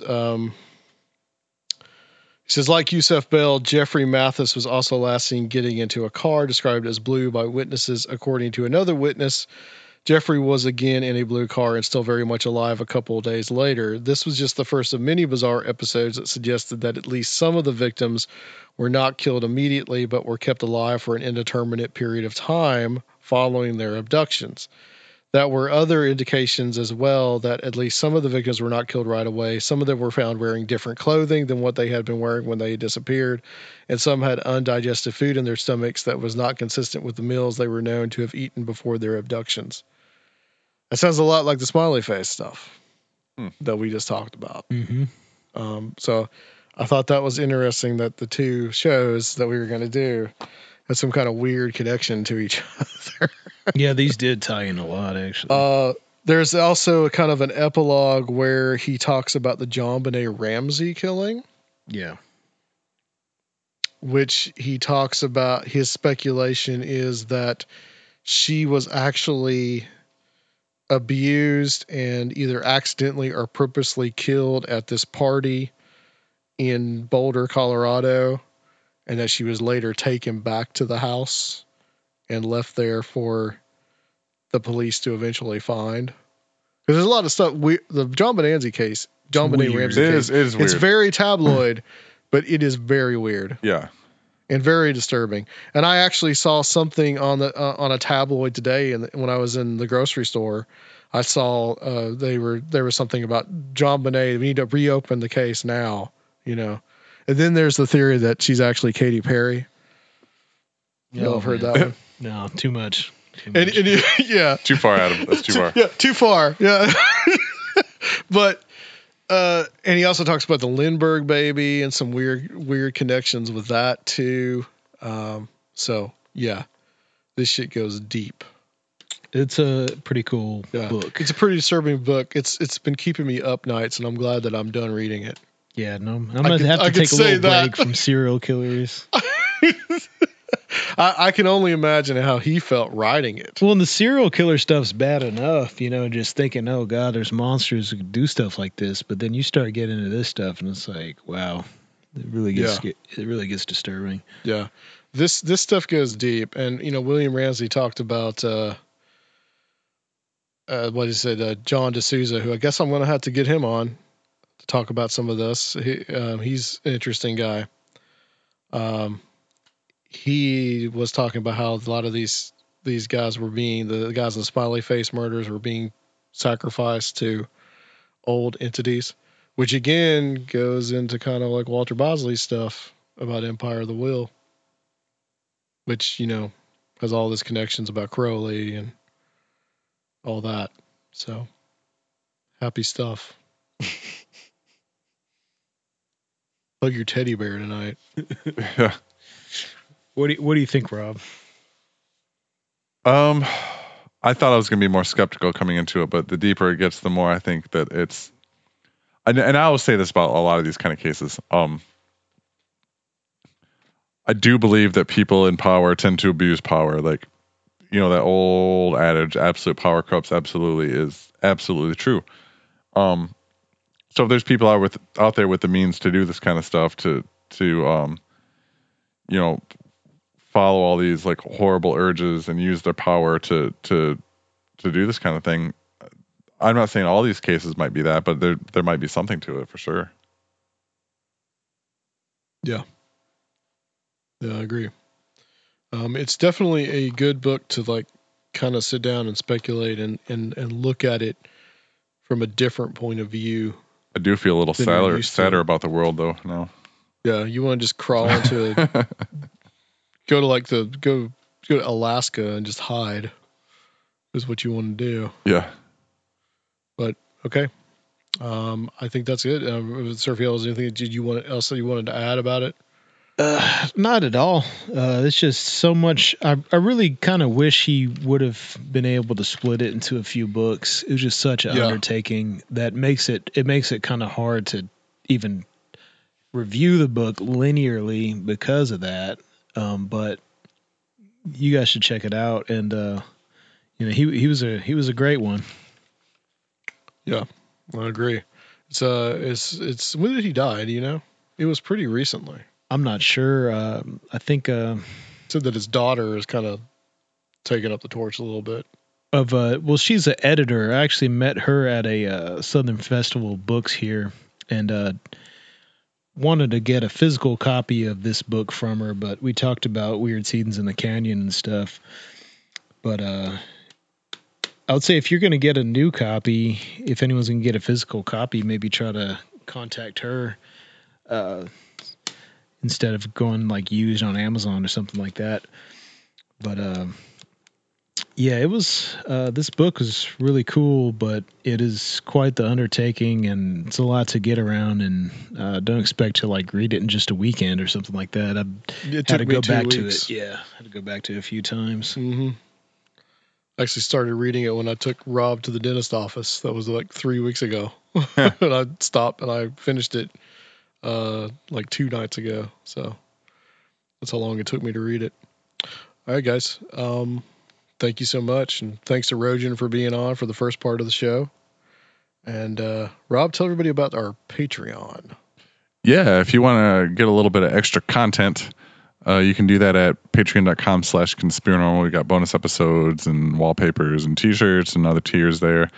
If you don't want to subscribe to anything, you can do a one-time donation at our website. It's conspiranormal.com. And if you want to support the show, but you don't want to spend any money, you can easily do that by just a quick 5-star review on iTunes or Stitcher or wherever you listen, and just tell your friends about us. Absolutely. Well, thank you guys for listening. And guys, we will be taking kind of a 2-week break while this show is being posted. I will be out in California, one of the 3 serial killer states. Getting some great interviews, we hope. So please, guys, hopefully I don't run into a serial killer while I'm there. Or become one. Yeah. The spirit of Charles Manson might infect me. So, I guess, well, we, at the moment, I don't know who we're going to have on, but hopefully when I'm in California, I'm going to be doing interviews. I'm already going to be hooking up with Walter Bosley and with Greg Bishop and meeting up with Adam Gorightly. So hopefully I'll be getting a show out of that, another Adam on the Road show. So, all right, guys. Well, join us next time on Conspiranormal. Go to a happy place tonight, guys.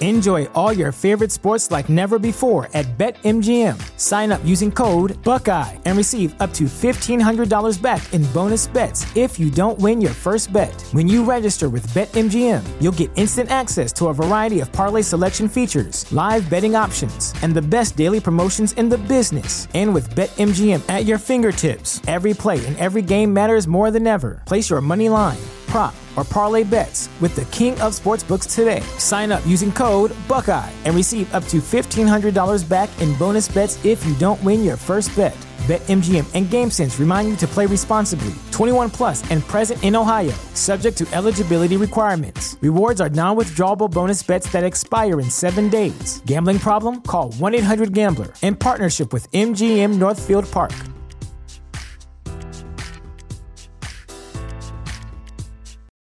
Without the ones like you, who work tirelessly to keep things running, everything would suddenly stop. Hospitals, factories, schools, and power plants, they all depend on you. No matter the weather, emergency, or time of day, you're the ones who get it done. At Grainger, we're here for you with professional-grade industrial supplies. Count on real-time product availability and fast delivery. Call, click Grainger.com, or just stop by. Grainger, for the ones who get it done.